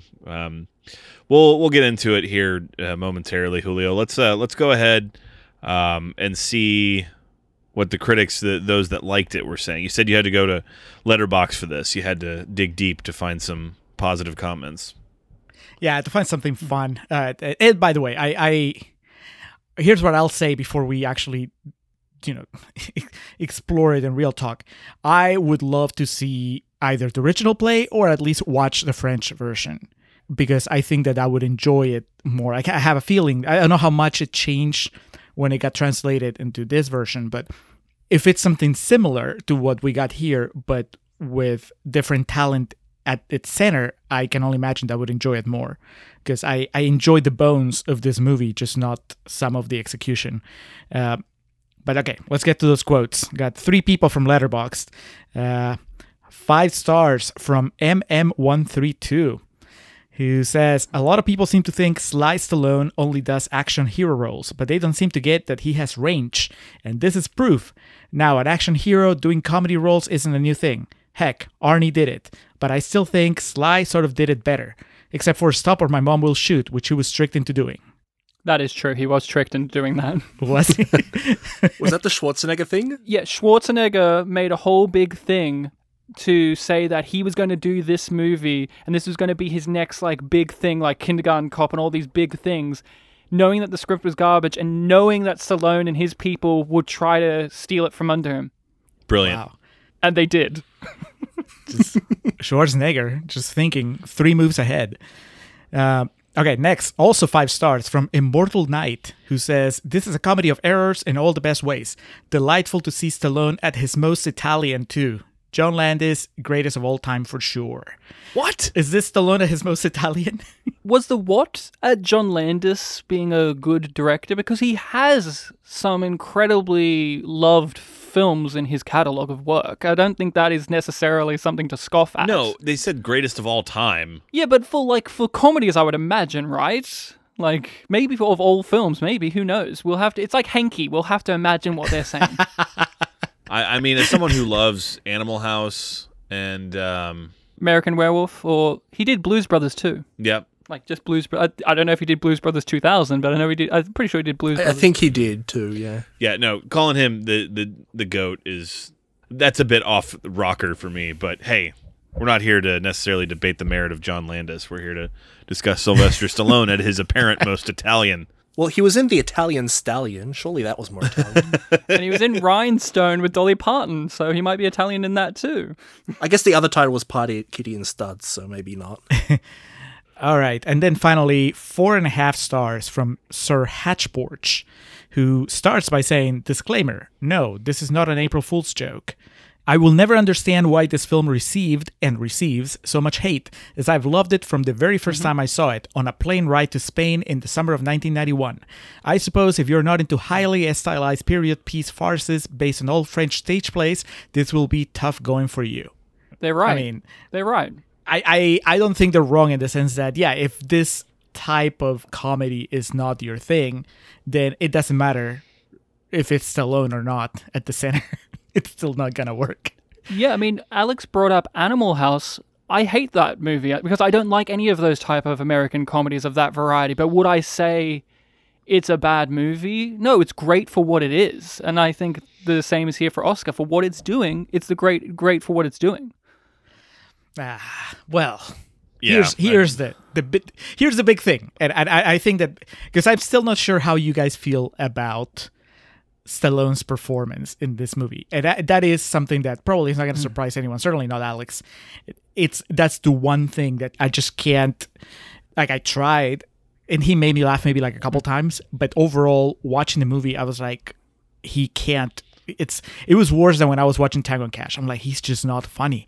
Every time that he tried to be funny, I was like, I'm watching a guy trying to be a comedy actor and he's just not pulling it off. That's how I felt. Now, I'm curious, like, just about the three of you. Like, how do you feel about Stallone's performance? Because I can see how you could think that Stallone's performance is bad and still like the movie, but I don't know if you can like it as much as you guys like it without liking his performance. So kind of feeling like both you, Ryan, and Bartek actually might think that he's good in this, which is, that would be like probably our biggest difference. Okay. Well, Alex, obviously, I haven't heard from you, but I imagine you think he's bad in this?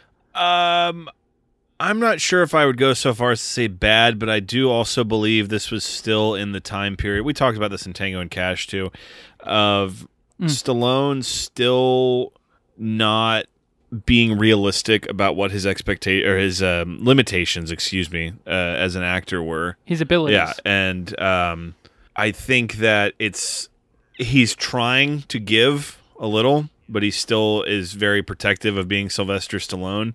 So it just really it showed years later how good he is when not only the being realistic about his abilities, but also when he's willing to be vulnerable in something. And with Rocky Balboa, Creed, for God's sakes, he got nominated for an Oscar for that. And then even with like Grudge Match, we talked about, there's like scenes of good acting he has in it. And I always watch movies like this from, back when he was Sly and wonder, just if we were ever kind of robbed of, like, if this movie could have been better, if he would allowed himself to be vulnerable or to be the butt of a joke at some point in it. So, like, that's the type of stuff that always comes to mind when, specifically with this movie, that I was thinking about the whole time. As far as him himself, yeah, he's kind of trying to box with some gods of the screen in certain parts. Even as over the top as Marissa Tomei is, she's still Marissa Tomei and he's still Sylvester Stallone. So there's, like, to me, a delineation, a clear divide between what they're able to do. And it's an interesting movie that he starred in, considering the supporting cast. I don't think he's bad. I think there could have been more to it. And, I mean, a lot of the things, the faults I would attribute to the movie come down to, like, the writing and the pacing of it. So I'm somewhere between where Julio is and where I perceive you or y'all are going to be. Bartek, I think you gotta go first because there's so much there that Alex has said that I just have to. It's one of the reasons why I wanted to come on. I just want to kind of unpack a lot of the Sylvester Stallone imagery and ideas of him and him in this movie. But you're probably, out of all of us, the biggest fan of the movie, Bartek, and you are a bigger fan of Stallone than I am. So where do you land on him in this? Yeah, it's not necessarily that I consider myself a big Stallone fan, but it just seems to be the case that I've enjoyed more movies of his than you have. For me, in this film, it's not that he's, perfect or anything like that. He is the main character, but for what the type of film this is, where he is, he's the center of all the action, and he's interacting with a lot of characters throughout the film.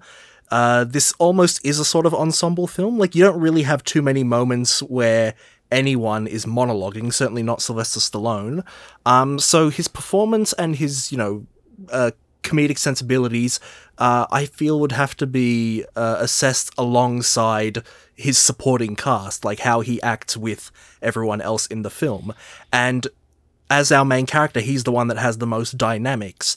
And I think that because all of the other characters and actors in this film did do a good job, performed well, that was complemented by the fact that Sylvester Stallone was, I guess, a good team player with them. So, like, you have all these gags with Connie and a lot of the other mooks that work for him. And yeah, they work well together, in my opinion.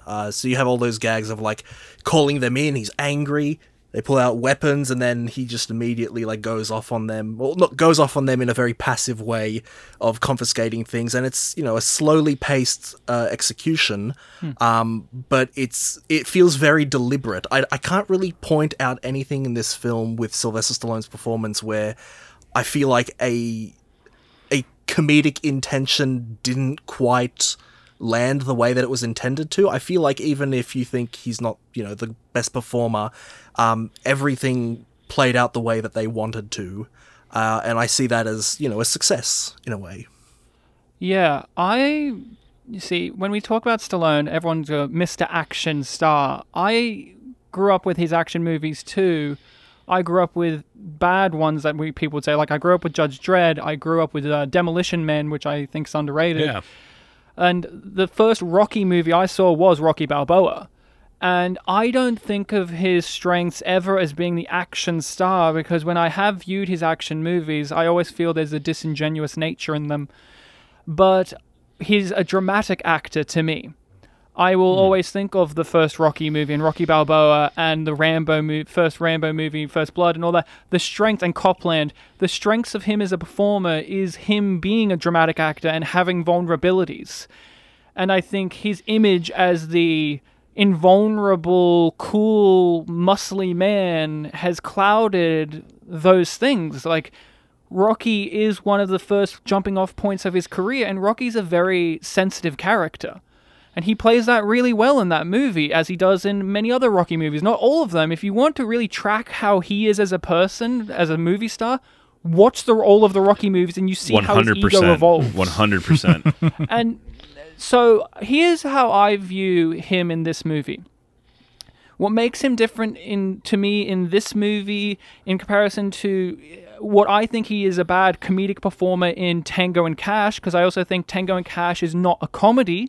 it is one that was made into a comedy in post-production. Like, they had to rework the film to make it into an outright comedy, and you can see that. But what makes him more of a stylized and better comedic performer in this, in comparison to Tango and Cash and Demolition Man and Stop, Oh, My Mama Will Shoot You, is he is on board. I think he does have humility in this movie. I think he is a team player. I don't think he's trying to outshine anyone in this movie. I felt that he understood the comedic assignment that was given to him, unlike in those other films in which those were either he was tricked into them or they started out as drastically different projects and they turned into something that he was not signed on for. There is no way he signed on to this movie not thinking it was going to be what it is. Unlike in Tango and Cash. And he he's not just an actor, right? He's a writer and producer. Stallone is a creative voice, and he has always had to fight to get what he wants. And it is for the detriment and for the success of his projects. Read any behind-the-scenes stories of the Rocky or Rambo movies, and there's tales of him having to stand his ground and stand up for what he perceives to be the merits of the given film. And we have seen that fail as well with Tango and Cash. He believed the film to be the thing he signed up for, and he refused to budge. He was like, no, I want this film to be the creative vision that I saw it to be. And I think it's applied here in Oscar, in which he knows it's a comedy. And so he is doing his best to be on board. I don't sense any ego from him. Yes, we have the big Stallone at the start, but like in his performance, I felt like he was willing to make fun of himself. I felt like he was willing to lean into his failings as an actor. I felt like he was willing to play slapstick. I thought he was truly aware of the project he was in. Thus, it was a better performance than him in Tango and Cash or him in Demolition Man, because I love Demolition Man, but the comedy that's inserted in that movie from him is the comedy that he was used to from those action movies, while Demolition Man is a science fiction movie. Here, there's no trace of action, so he knows exactly what the assignment is. It is a comedy. I think that he is aware of being in a comedy, and I actually enjoy the meta aspect of seeing somebody go for it, because I agree. He knows he's in a comedy, and I think it takes balls to put yourself at the center of a project where you are it. Like, he is, I was going to say he's Oscar. He's the boss. He's Angelo. And I think that, yes, he's surrounded by talent, but I still think that he is the central piece. And where I think that he may lack awareness is kind of like what Alex said, like as far as his limitations.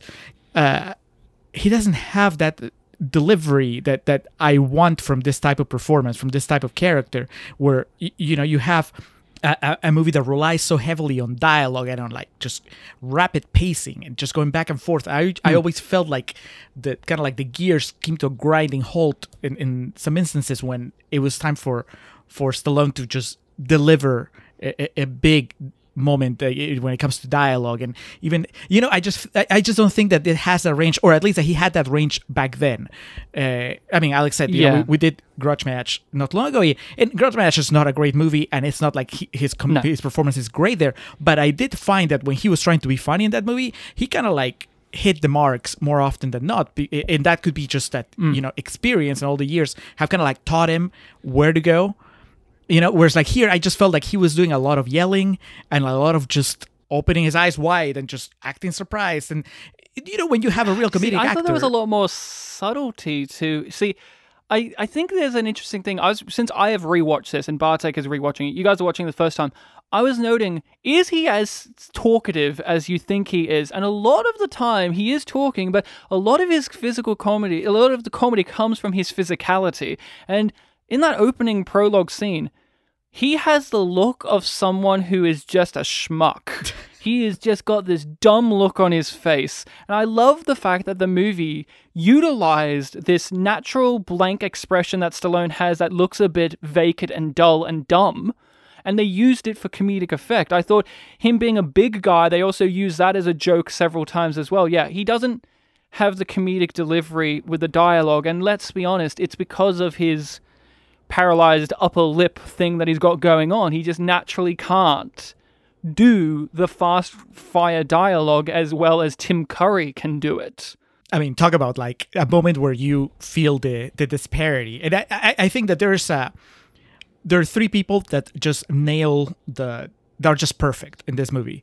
Tim Curry, which is not surprising. I think Marissa Tomei is just perfect too, like as far as, in her case, and I guess in a way, in Tim Curry's case, it's like, it's not surprising because it's just, I think that they're kind of like playing to their personas and they're like nailing it. And then, guy that plays Aldo, it's Robert... Peter Riegert. Yeah, Peter Riegert. He was good. Yeah, I think that he nails it. And him, in his case, I was not expecting that because I'm not that familiar with him, right?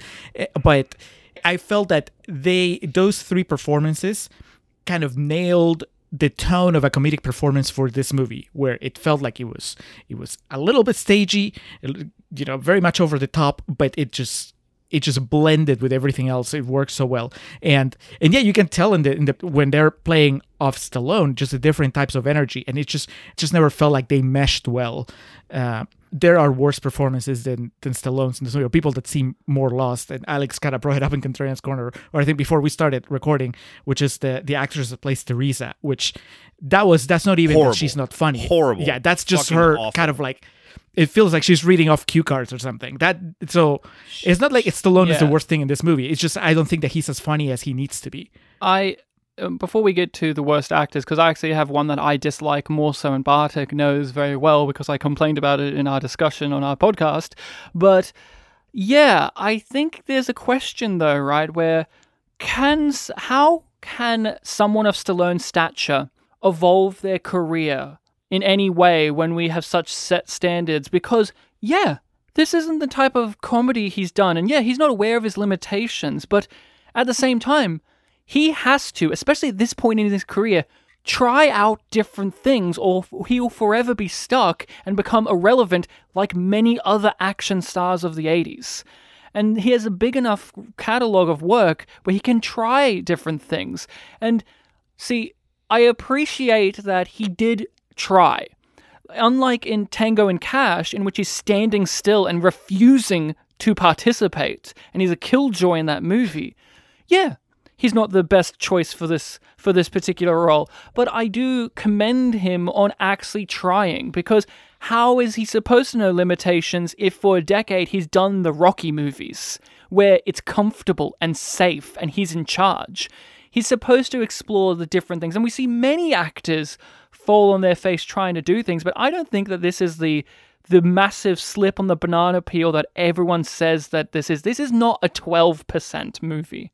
I agree with that, but I know Alex said he didn't like the script. I think the script is great because I don't know how much it differs from the French version and from the play, but I like this kind of stuff. This sort of plays where there's just like the confusions, the comedy of errors, and things happening in confusion and people going in and out and misunderstandings and all that stuff. And maybe that's part of my frustration also with Stallone's performance, because I'm watching the events unfold and I am hearing the dialogue and I'm like, this is good, this is funny, but for some reason I'm not laughing. And I think that there is, yes, Stallone has, of course, he should. I think every performer, if they want to spread their wings and try something else, they by all means they should, But I think that if I was an investor, I'll be like, are we sure we want to do this? Do we really want to invest all this time and money and talent and kind of pin it on somebody who is not the best choice for the job? I mean, I think it's great that he tried, and I don't have a problem with that, but I can't pretend that he's funnier than he actually is. I think that it's just a separate thing. It's good on him for trying, bad on the producers for casting him. Well, I think it's that time in everyone's career where they're desperate. John Landis, we've made several jokes about it, but he was a pariah in the industry at this point for the Twilight Zone movie, in which he's responsible for the death of people, and he handled that situation really poorly. He marked his career and he buried himself.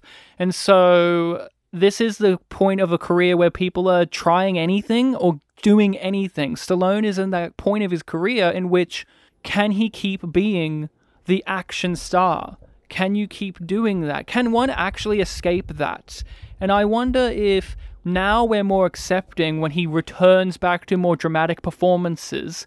If one, we are more comfortable with it because he has had the decline for so long, or two, the dramatic performances we're comfortable with him doing are things that we're familiar with, Rocky Balboa and Creed. We already like that character, so we're Copland bound to give him also. a shot. Copland is like kind of the hidden, brilliant performance of Stallone. Yeah, barely anyone talks about it. Well, that's also there's a whole different level to that discussion because it's different than Balboa, Creed, and in the sense of that's like a absolutely just like loaded cast. Which up until that point, that's another thing that Stallone. Obviously, this is a loaded cast, but in the sense of Stallone going head to head with other titans of that genre, it's but he obviously Copland is great, is what I'm trying to say, and Stallone is great. Is something that we've learned. Yeah, I was going to ask you though, Alex. I think you're a Stallone fan, yeah? Oh yeah.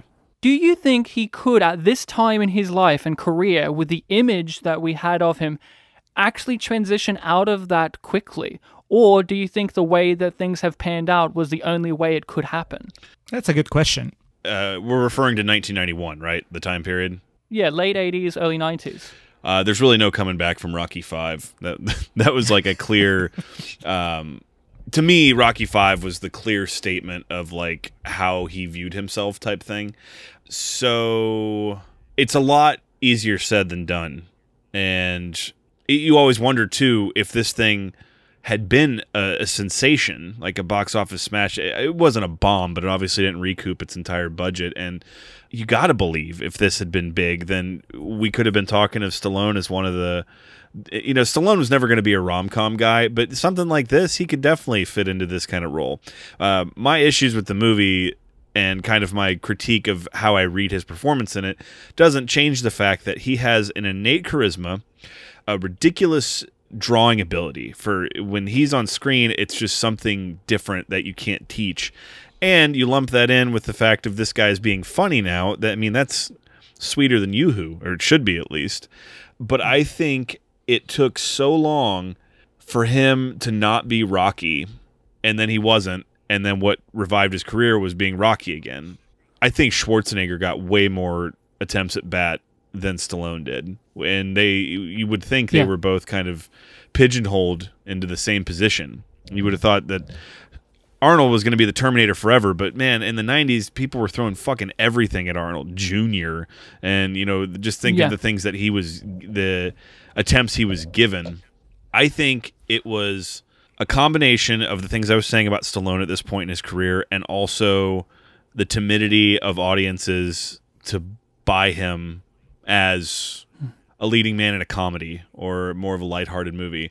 With that being said, and I love Arnold, but, and my issues with this movie aside, this is way more bold than Kindergarten Cop.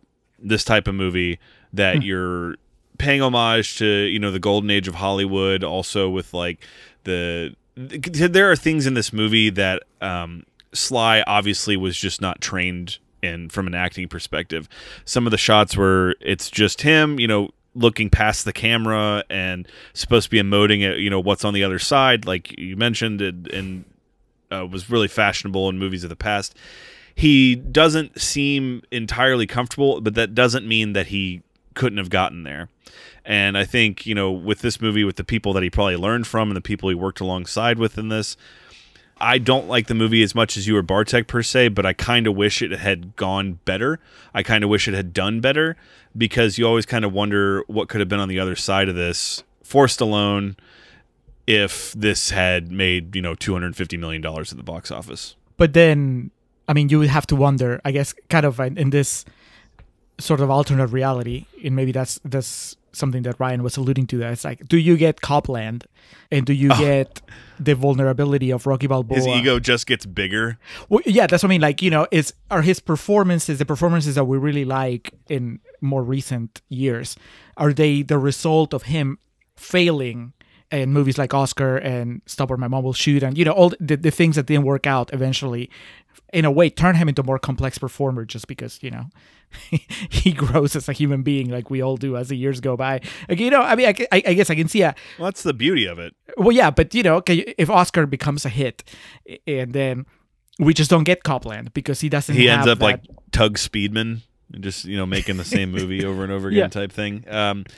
That's. I mean, obviously, both of y'all pose very interesting questions around it, and of course, history's played out the way it has. So, I'll say to put I guess the bow on the Sly discussion, because there's a few other things I want to hit on here, is that I'm surprised this movie doesn't have a bigger legacy than it has.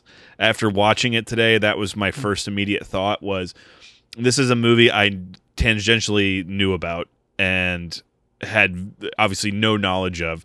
But with the cast it has, its place in history in terms of Stallone's career, and the ambition it seemed to have had, I feel like this movie should have a bigger legacy than it does on either side of the coin. And again, when we give our scores at the end, I know mine's probably going to be on the lower scale, but even if it's I hate this movie, I love this movie, I feel that this movie's legacy probably deserves to be more than just kind of a blip. More than just being lumped in with his more infamous entries, because that's like why we covered it on our podcast. This is, for what we do on our podcast back in the day, this is truly an unappreciated masterpiece. And, people hear those two words and they think these things, but what we mean is this is a film that's unappreciated, and it is a master stroke at what it's trying to do. It doesn't necessarily mean that it's 100% successful, but like you said, I think that this deserves a bigger legacy than it does, and a bigger reputation than how you guys and many people in the past have discussed it in just the run of films of his that were just bad, and then you move on and there's nothing else to it. Yeah, as much as he is front and center when you talk about this film or when you think about it, I, in my head, really can't get over just the fact that this film very much is a sort of ensemble thing, where even though he is in almost every scene, almost the focus of every scene, I just think of like all of the, other characters in it that, do so well, and we're like almost 40 minutes into like the real talk, and it's all been about, Sylvester Stallone and like his history as an actor, and acting histories like that isn't something that I really focus on as much. I try to just look at the film, what's in the film. I watch the film, what do I get out of it? I don't. There's obviously like context going into it, but I feel like I'm much better at looking past that than, well, not much better, but I tend to look past that a lot more. Yeah, and I try to do that with Stallone, because when we did Tango and Cash, I was just judging it as a performance of its own. Just like, okay, I don't care what he was making at the time. Is he entertaining me in this movie? No, he wasn't in that one. Did he entertain me in this movie? Yes, he did. But I think a lot of the reviews and a lot of people do walk in with that context of who this actor is, and they judge the movie because of that. And that's a byproduct of how movies are made. They sell you on the name, they sell you on the faces, and you have expectations walking in. So, Bartek, you called out that this has been a Sly-dominated discussion. So, want to hit on just some of the other big players in this as we look towards the end of this. Your thoughts on Marissa Tomei in this? I know I kind of spoke to my feelings in the first half. I do believe that she was giving and being all that she could be in this, and that it may come across as kind of silly at some points, but I really enjoyed her performance. So I'm just starting with you. I'm curious what your thoughts were. Yeah, with her character in particular, you can look at a lot of the characters in this film and see like, okay, this is the way that this character is being played. There's Aldo. He's the butler archetype kind of thing, so you hit a lot of the butler notes. With her character, I feel like there's a bit more malleability to how you can do that performance. So honestly, when I thought back on this film over the years, her performance was one that I didn't quite remember as well, because there's just so many ways you could have done it, and obviously you do one performance, you have to pick a way to do it. And yeah, the way that she melded, like, childlike mannerisms, this sort of the person trapped in a gilded cage kind of thing, it was really interesting to almost experience for the first time, because I didn't quite remember it so well. Ryan? I find Marissa Tomei to be excellent in this film. And I find that I have to stop myself from thinking about her in context as well, because for my entire life growing up, she was that actress that somehow won an Oscar that she shouldn't have won. And I would always hold that against her, even though all I knew her from was Seinfeld as herself, and I enjoyed her in that. So I like her in this movie because they actually give her comedic stuff to play. I really loved the touches of how she would physically hold herself to kind of give you this feeling like she is related to Sylvester Stallone. Like, I never questioned that they weren't related at any point, like I did with Terry Hatcher in Tango and Cash. I did buy that they had this dynamic, and that came down from a physical performance as well. I really loved when she was with Tim Curry in the outside on the patio, and Atrium. he's telling her on the atrium, how expeditious of you. And so I appreciated she did these really great facial motions and movements where she was kind of pushing her face really deep into her chin, like this, very like making herself kind of snotty, like, ugh, I don't really care. But then once Tim Curry started to woo her, she really leaned in, and like a lot of the stuff that was going on with her character, the arc of her becoming the brat to someone who can actually find genuine love, was actually more so told in her face rather than dialogue. Julio, rounding out the quartet, what were your thoughts on Marissa Tomei in this? Quartet of praise for Marissa Tomei. Yeah, I thought she was great. The moment that she came in, like I knew she was in the movie, I didn't know who she was playing.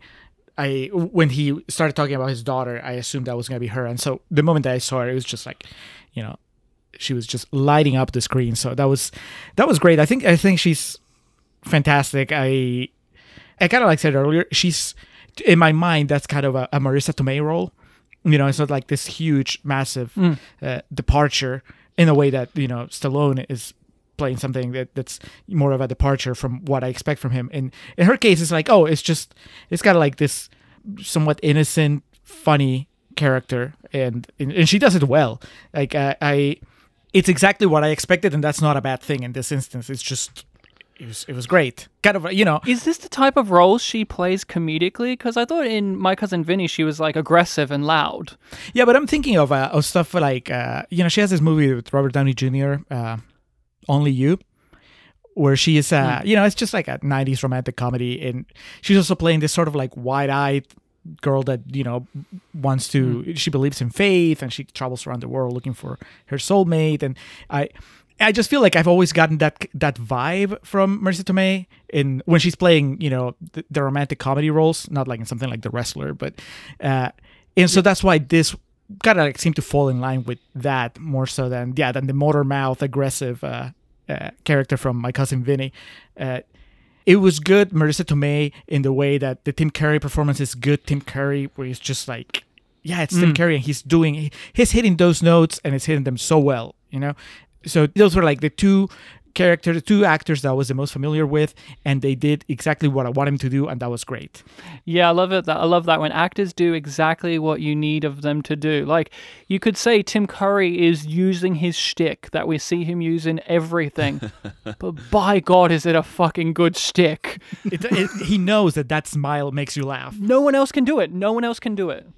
Now, Alex and I were pretty, I guess, intense about our dislike of the actress, or the performance of the actress that played Theresa, but apparently I picked up two things. One, Ryan, there's an actress or an actor that you think did even a worse job.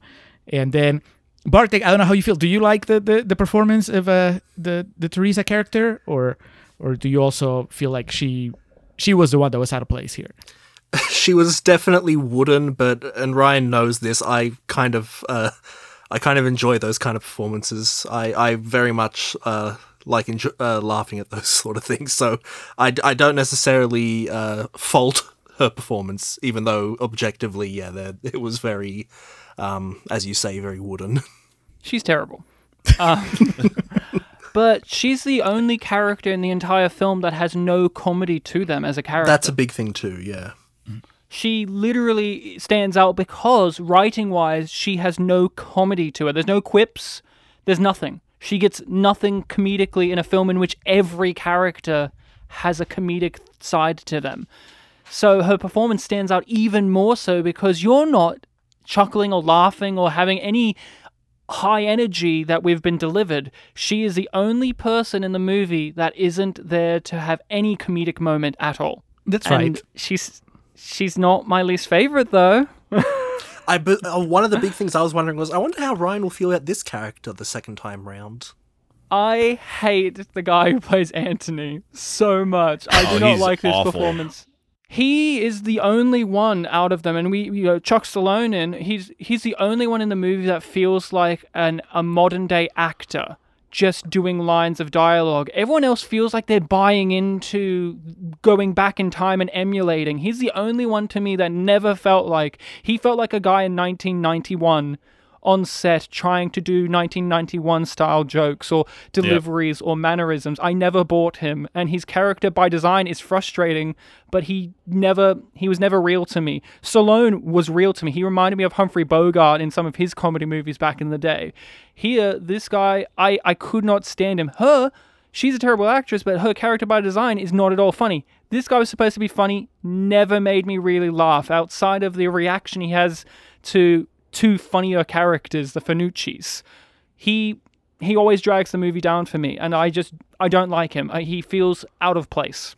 I agree, Preach. but also he has one of my favorite lines in the movie. I actually wrote it down because it's when he still believes that Teresa is Stallone's daughter, and she's telling him that she's not. And then he replies, "Does he know he's not your father?" And I think that was the first time I laughed in the movie. It was, of course, it's a combination of the line, the setup, and just, the performance. He didn't botch it there. But I agree.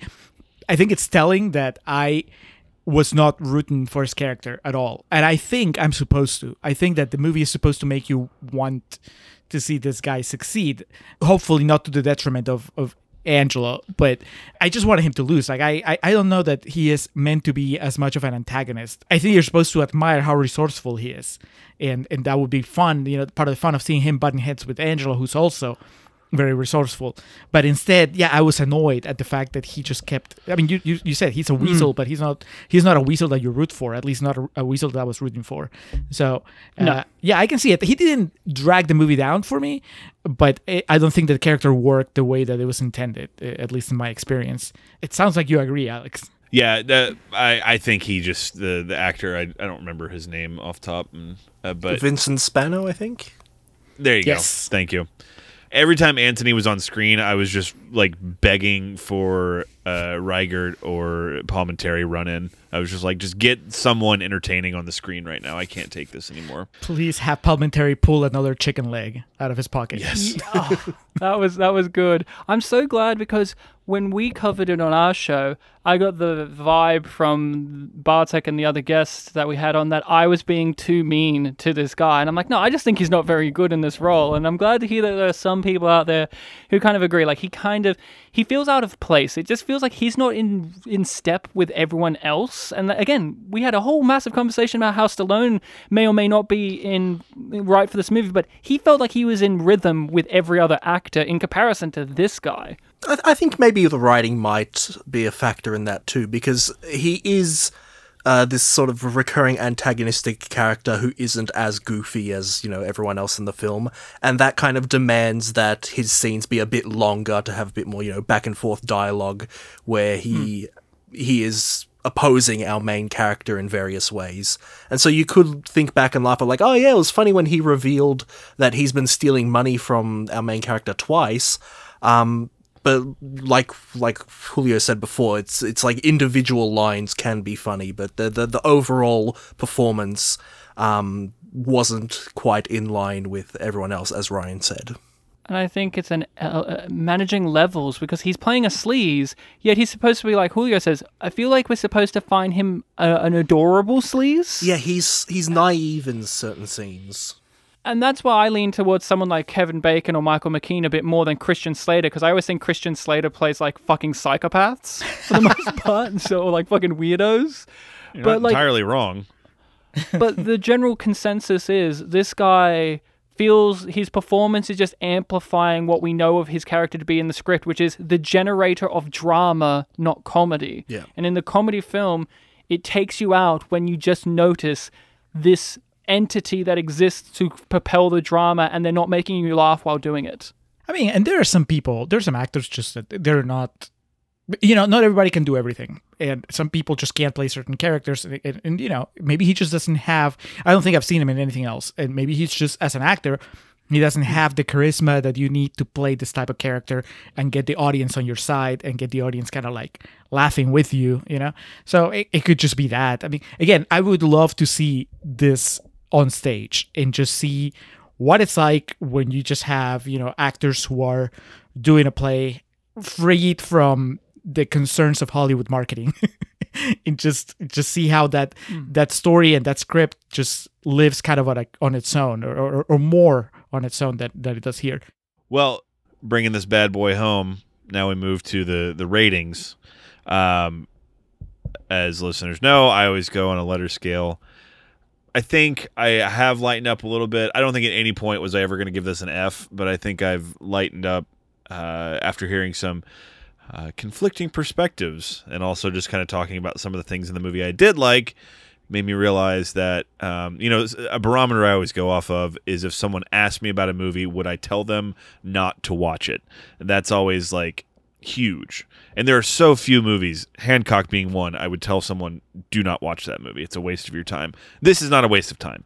And in some cases, there's some really positive things to it that you could walk away from it enjoying the time you spent with it. So for that, important to keep in mind, and that I'm not also as over the moon about it as our Australian brothers here, but I'm going to go with a C, dead center. That's where I'm sitting on this, Julio. Where's it ranking on your star scale? I'm going to land on 2 stars. 2 stars. Movie 43 gets more than this? Get the fuck out of here. I laughed with this movie at 43. least tries to actually be a fucking movie for a start. I mean, Jesus. you're talking about a movie that does what it wanted to do. Tim Curry deserves more than this. Tim Curry gets 5 stars. Marissa Tomei gets 5 stars, and the dude that played Aldo gets 5 stars. Stallone. I knew you were going to do this. I'm like, I won't bring up movie 43 at all during this discussion until he does the rating, because I know it's going to be fucking bullshit, because no way is this lower than movie 43. Listen, I think that one of my main points of contention is that unlike Bartek, I don't see this as an ensemble piece. This is a Sylvester Stallone vehicle where he has very, very strong support. But it's still, in the end, this movie is good if you take Stallone out. But the problem is Stallone is there, and he is there to stay. And we talked about it. I heard your arguments. I acknowledge the courage and the necessity for Stallone to do this at that point in his career. But like I said, I don't think that makes the performance any better for me. It just makes it, in the context of his life, I can just go, yeah, good for him because he did it, and good for him because it didn't kill his career. And now, all these years later, we can look back on it and go like, hey, it worked out in the end. But none of that makes me laugh, and none of that makes me not wish that there was somebody else playing Angelo Parmesan. So in the end, I that lowers it to 2 stars, especially, and in a way, maybe even because I feel that the script is so much stronger and I should have been laughing so much more, but I just wasn't. And again, as crazy as it sounds, movie 43 made me laugh consistently. So Jesus. How about you guys? How do you rate your movies? I know you don't rate them really, but when you have to, I don't remember what you did last time. Bartek, what do you want to do? Where do you want to land on this? What do you want to rate this for yourself, and what do you have to say? As a rule, I really don't do numbers or letters for ratings because just too many complications, too much thinking back kind of stuff. That's why on Unappreciated Masterpieces we gave abstract ratings. I really like this movie. I think that even on top of it being a comedy, I just have a really good time sitting down watching it. I had a smile on my face, both for waiting for the lines that I remember that were really funny, lines that I'd forgot about, and obviously the lines that I never really thought about. It was really a joy to come check it out again. Again, I think that this film does have an ensemble nature to it, and that is complemented by the fact that this film is based on a play, something that was originally a play, which itself is a thing where, actors, you have to work together to make each other look good, and this film has a lot of that going on. And again, the fact that this is based on a play, I feel translated well here. I mentioned earlier in the Contrarians Corner the thing about how that main room felt like the hub of the film, and you got a really good sense of the geography of the film. Like, oh yeah, from this entrance point, Marissa Tomei's room's about here, the atrium's there, the library's there, kitchen's there. I think that it's just a really fun film to get invested in. And that is why I recommend it. I think that its comedy has some very good lines, the actors work well together, and you can feel good while watching it. And obviously, subjectivity, not everyone will feel the same way, but that's what I feel is the strengths of the film. I do have a rating system. I give this film yum yum, I knew which it. means good. And because I host another podcast that's a Star Trek Discovery rewatch podcast, as well as a Babylon 5, and we measure things on yum being bad and yum yum being good. There's no in between, there's no half yums. I give this a yum yum. I thought it was a very entertaining film. I laughed quite a lot. I pointed at the screen a few times, being like, look, there's a neat little detail in the background that's happening. It made my brain active. It did not drain my life energy like Tango and Cash did, or other Sylvester Stallone-driven projects or comedies. And just outside of that, I thought the filmmaking and the attention to detail was very present here. I also get an enjoyment out of it because it is a film that is unappreciated. We're talking about it. Isn't there kind of an excitement you get when you've kind of stumbled across a movie that you go, this feels like it should have more of a legacy than it does. But maybe me appreciating that gives me the ability to give it a legacy for myself. Whoa. So that was Oscar, the four-man power trip on Oscar. So Ryan and Bartek, thank y'all so much for being with us. Let's now's the point where we throw it over to you. Y'all tell us what you do and where we can find you. Bartek, hit him with our spiel. Do-de-dum. We are Spit and Polish Presents. Likingly, because we are always spitting when we both happen to be Polish. Isn't that right, Ryan? Say yes? That is correct, Bartek. My last name is Polish, Slawinski. That's a Polish name. And mine is too. Kasprzak. Everyone say it. Kasprzak. There you go. I tried. I was the only one that tried. I think it's the first time you ever tried to say it, Ryan. That's hitting me really hard. I'm just realizing that. There's recorded evidence that says otherwise, but that's okay. Fair enough. It's just what I remember. We do a show called Pictures Powwow. Every week, we either from my recommendation, Ryan's recommendation, or a listening person's recommendation, we review and discuss a film for the entirety of that episode. You can find us on Twitter at Spit and Polish Presents, Facebook also Spit and Polish Presents, and we upload to many, many different places. So we have Podbean, we're on Apple Podcasts, Google Plays, YouTube. Don't forget the Spanish streaming site. The Spanish streaming site, which, as much as we say that phrase, Spanish streaming site, we never go and check what it's actually called. I think it's called like iVoox. iVox. Something along those lines. We release episodes every week. On our end, it's on Tuesdays. I don't know where that is for the rest of the world. Maybe Mondays. Please check us out. And Ryan, we had the Contrarians on a few times as well, so you can check out how they've come onto our show and talked about movies and stuff in case you're needing more Julio action in your veins. And Ryan, what was that yum yum thing you were mentioning? Yeah, again, I host another podcast, Yum Yum Podcast, which is a reference to the great line of dialogue from Star Trek Discovery.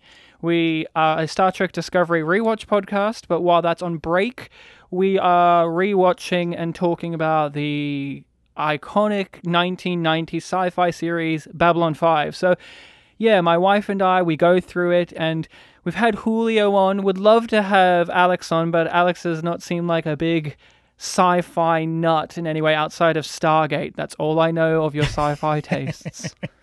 I like Star Wars, but Stargate is, my dad was a huge fan of it, so it became an integral part of my household as a kid.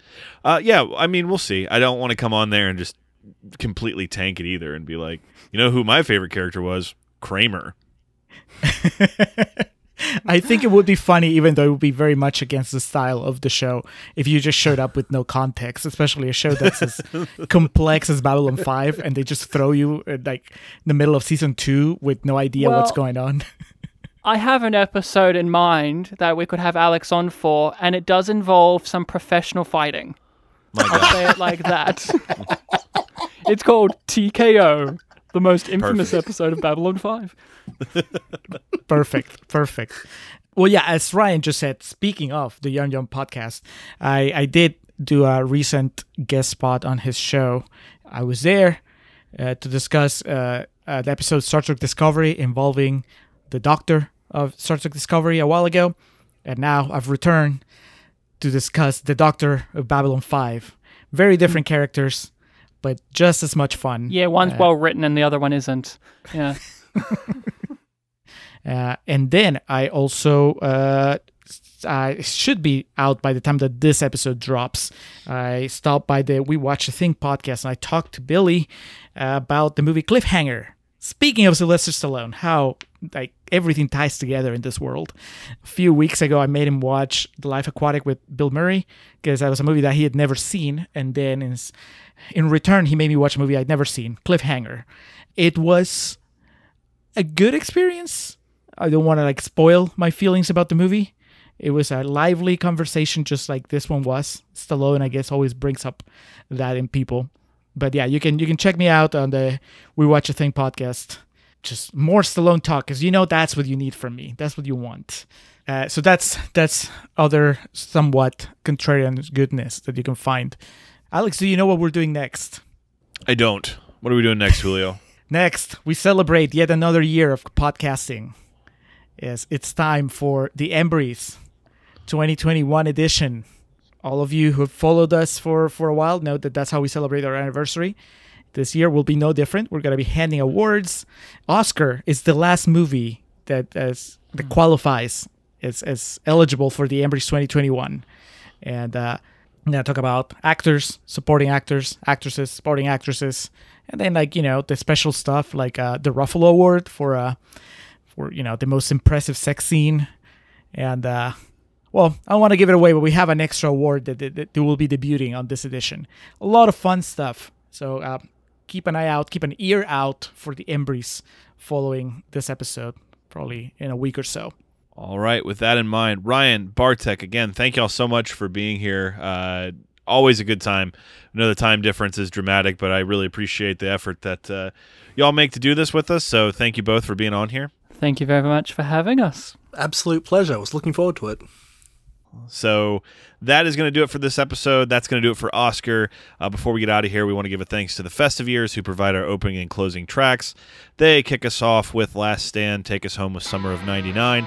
Be sure to head over to thefestiveyears.com for any and all Festive Years needs. Our friend and fellow podcaster, Hans-Ruth Gieser. He's the man behind our logo, behind all the graphics on our webpage, on our Patreon page, on our merch. He's a Renaissance man. You can check out his work on his website, mildemonios.pe. That's mildemonios.pe. You can also contact him on Twitter at mildemonios. Email him, mildemonios@hotmail.com. Thank you, Hans, for all your support. And thank you to Ms. Zoe Perez, who helps curate our social media game. If you haven't already, be sure to go to facebook.com/contrarianprime. Like, subscribe, follow. I never know what the verbiage is on Facebook. It's all down anyway, so Zoe makes some really cool videos for us there. She puts together some exclusive content for our Facebook page that we appreciate. And then also on Instagram, if you haven't already, at Contrarian Prime, give us a follow. Zoe will upload some videos, interactive graphics, audio clips, all that good stuff. Zoe, we appreciate the work that you do for us. So with that being said, thank you once more to Ryan and Bartek for being on this episode of The Contrarians, where we're right and you're wrong, and we will catch you next time. Who knows? Just promise me you'll wear that dress and you won't forget that some of the main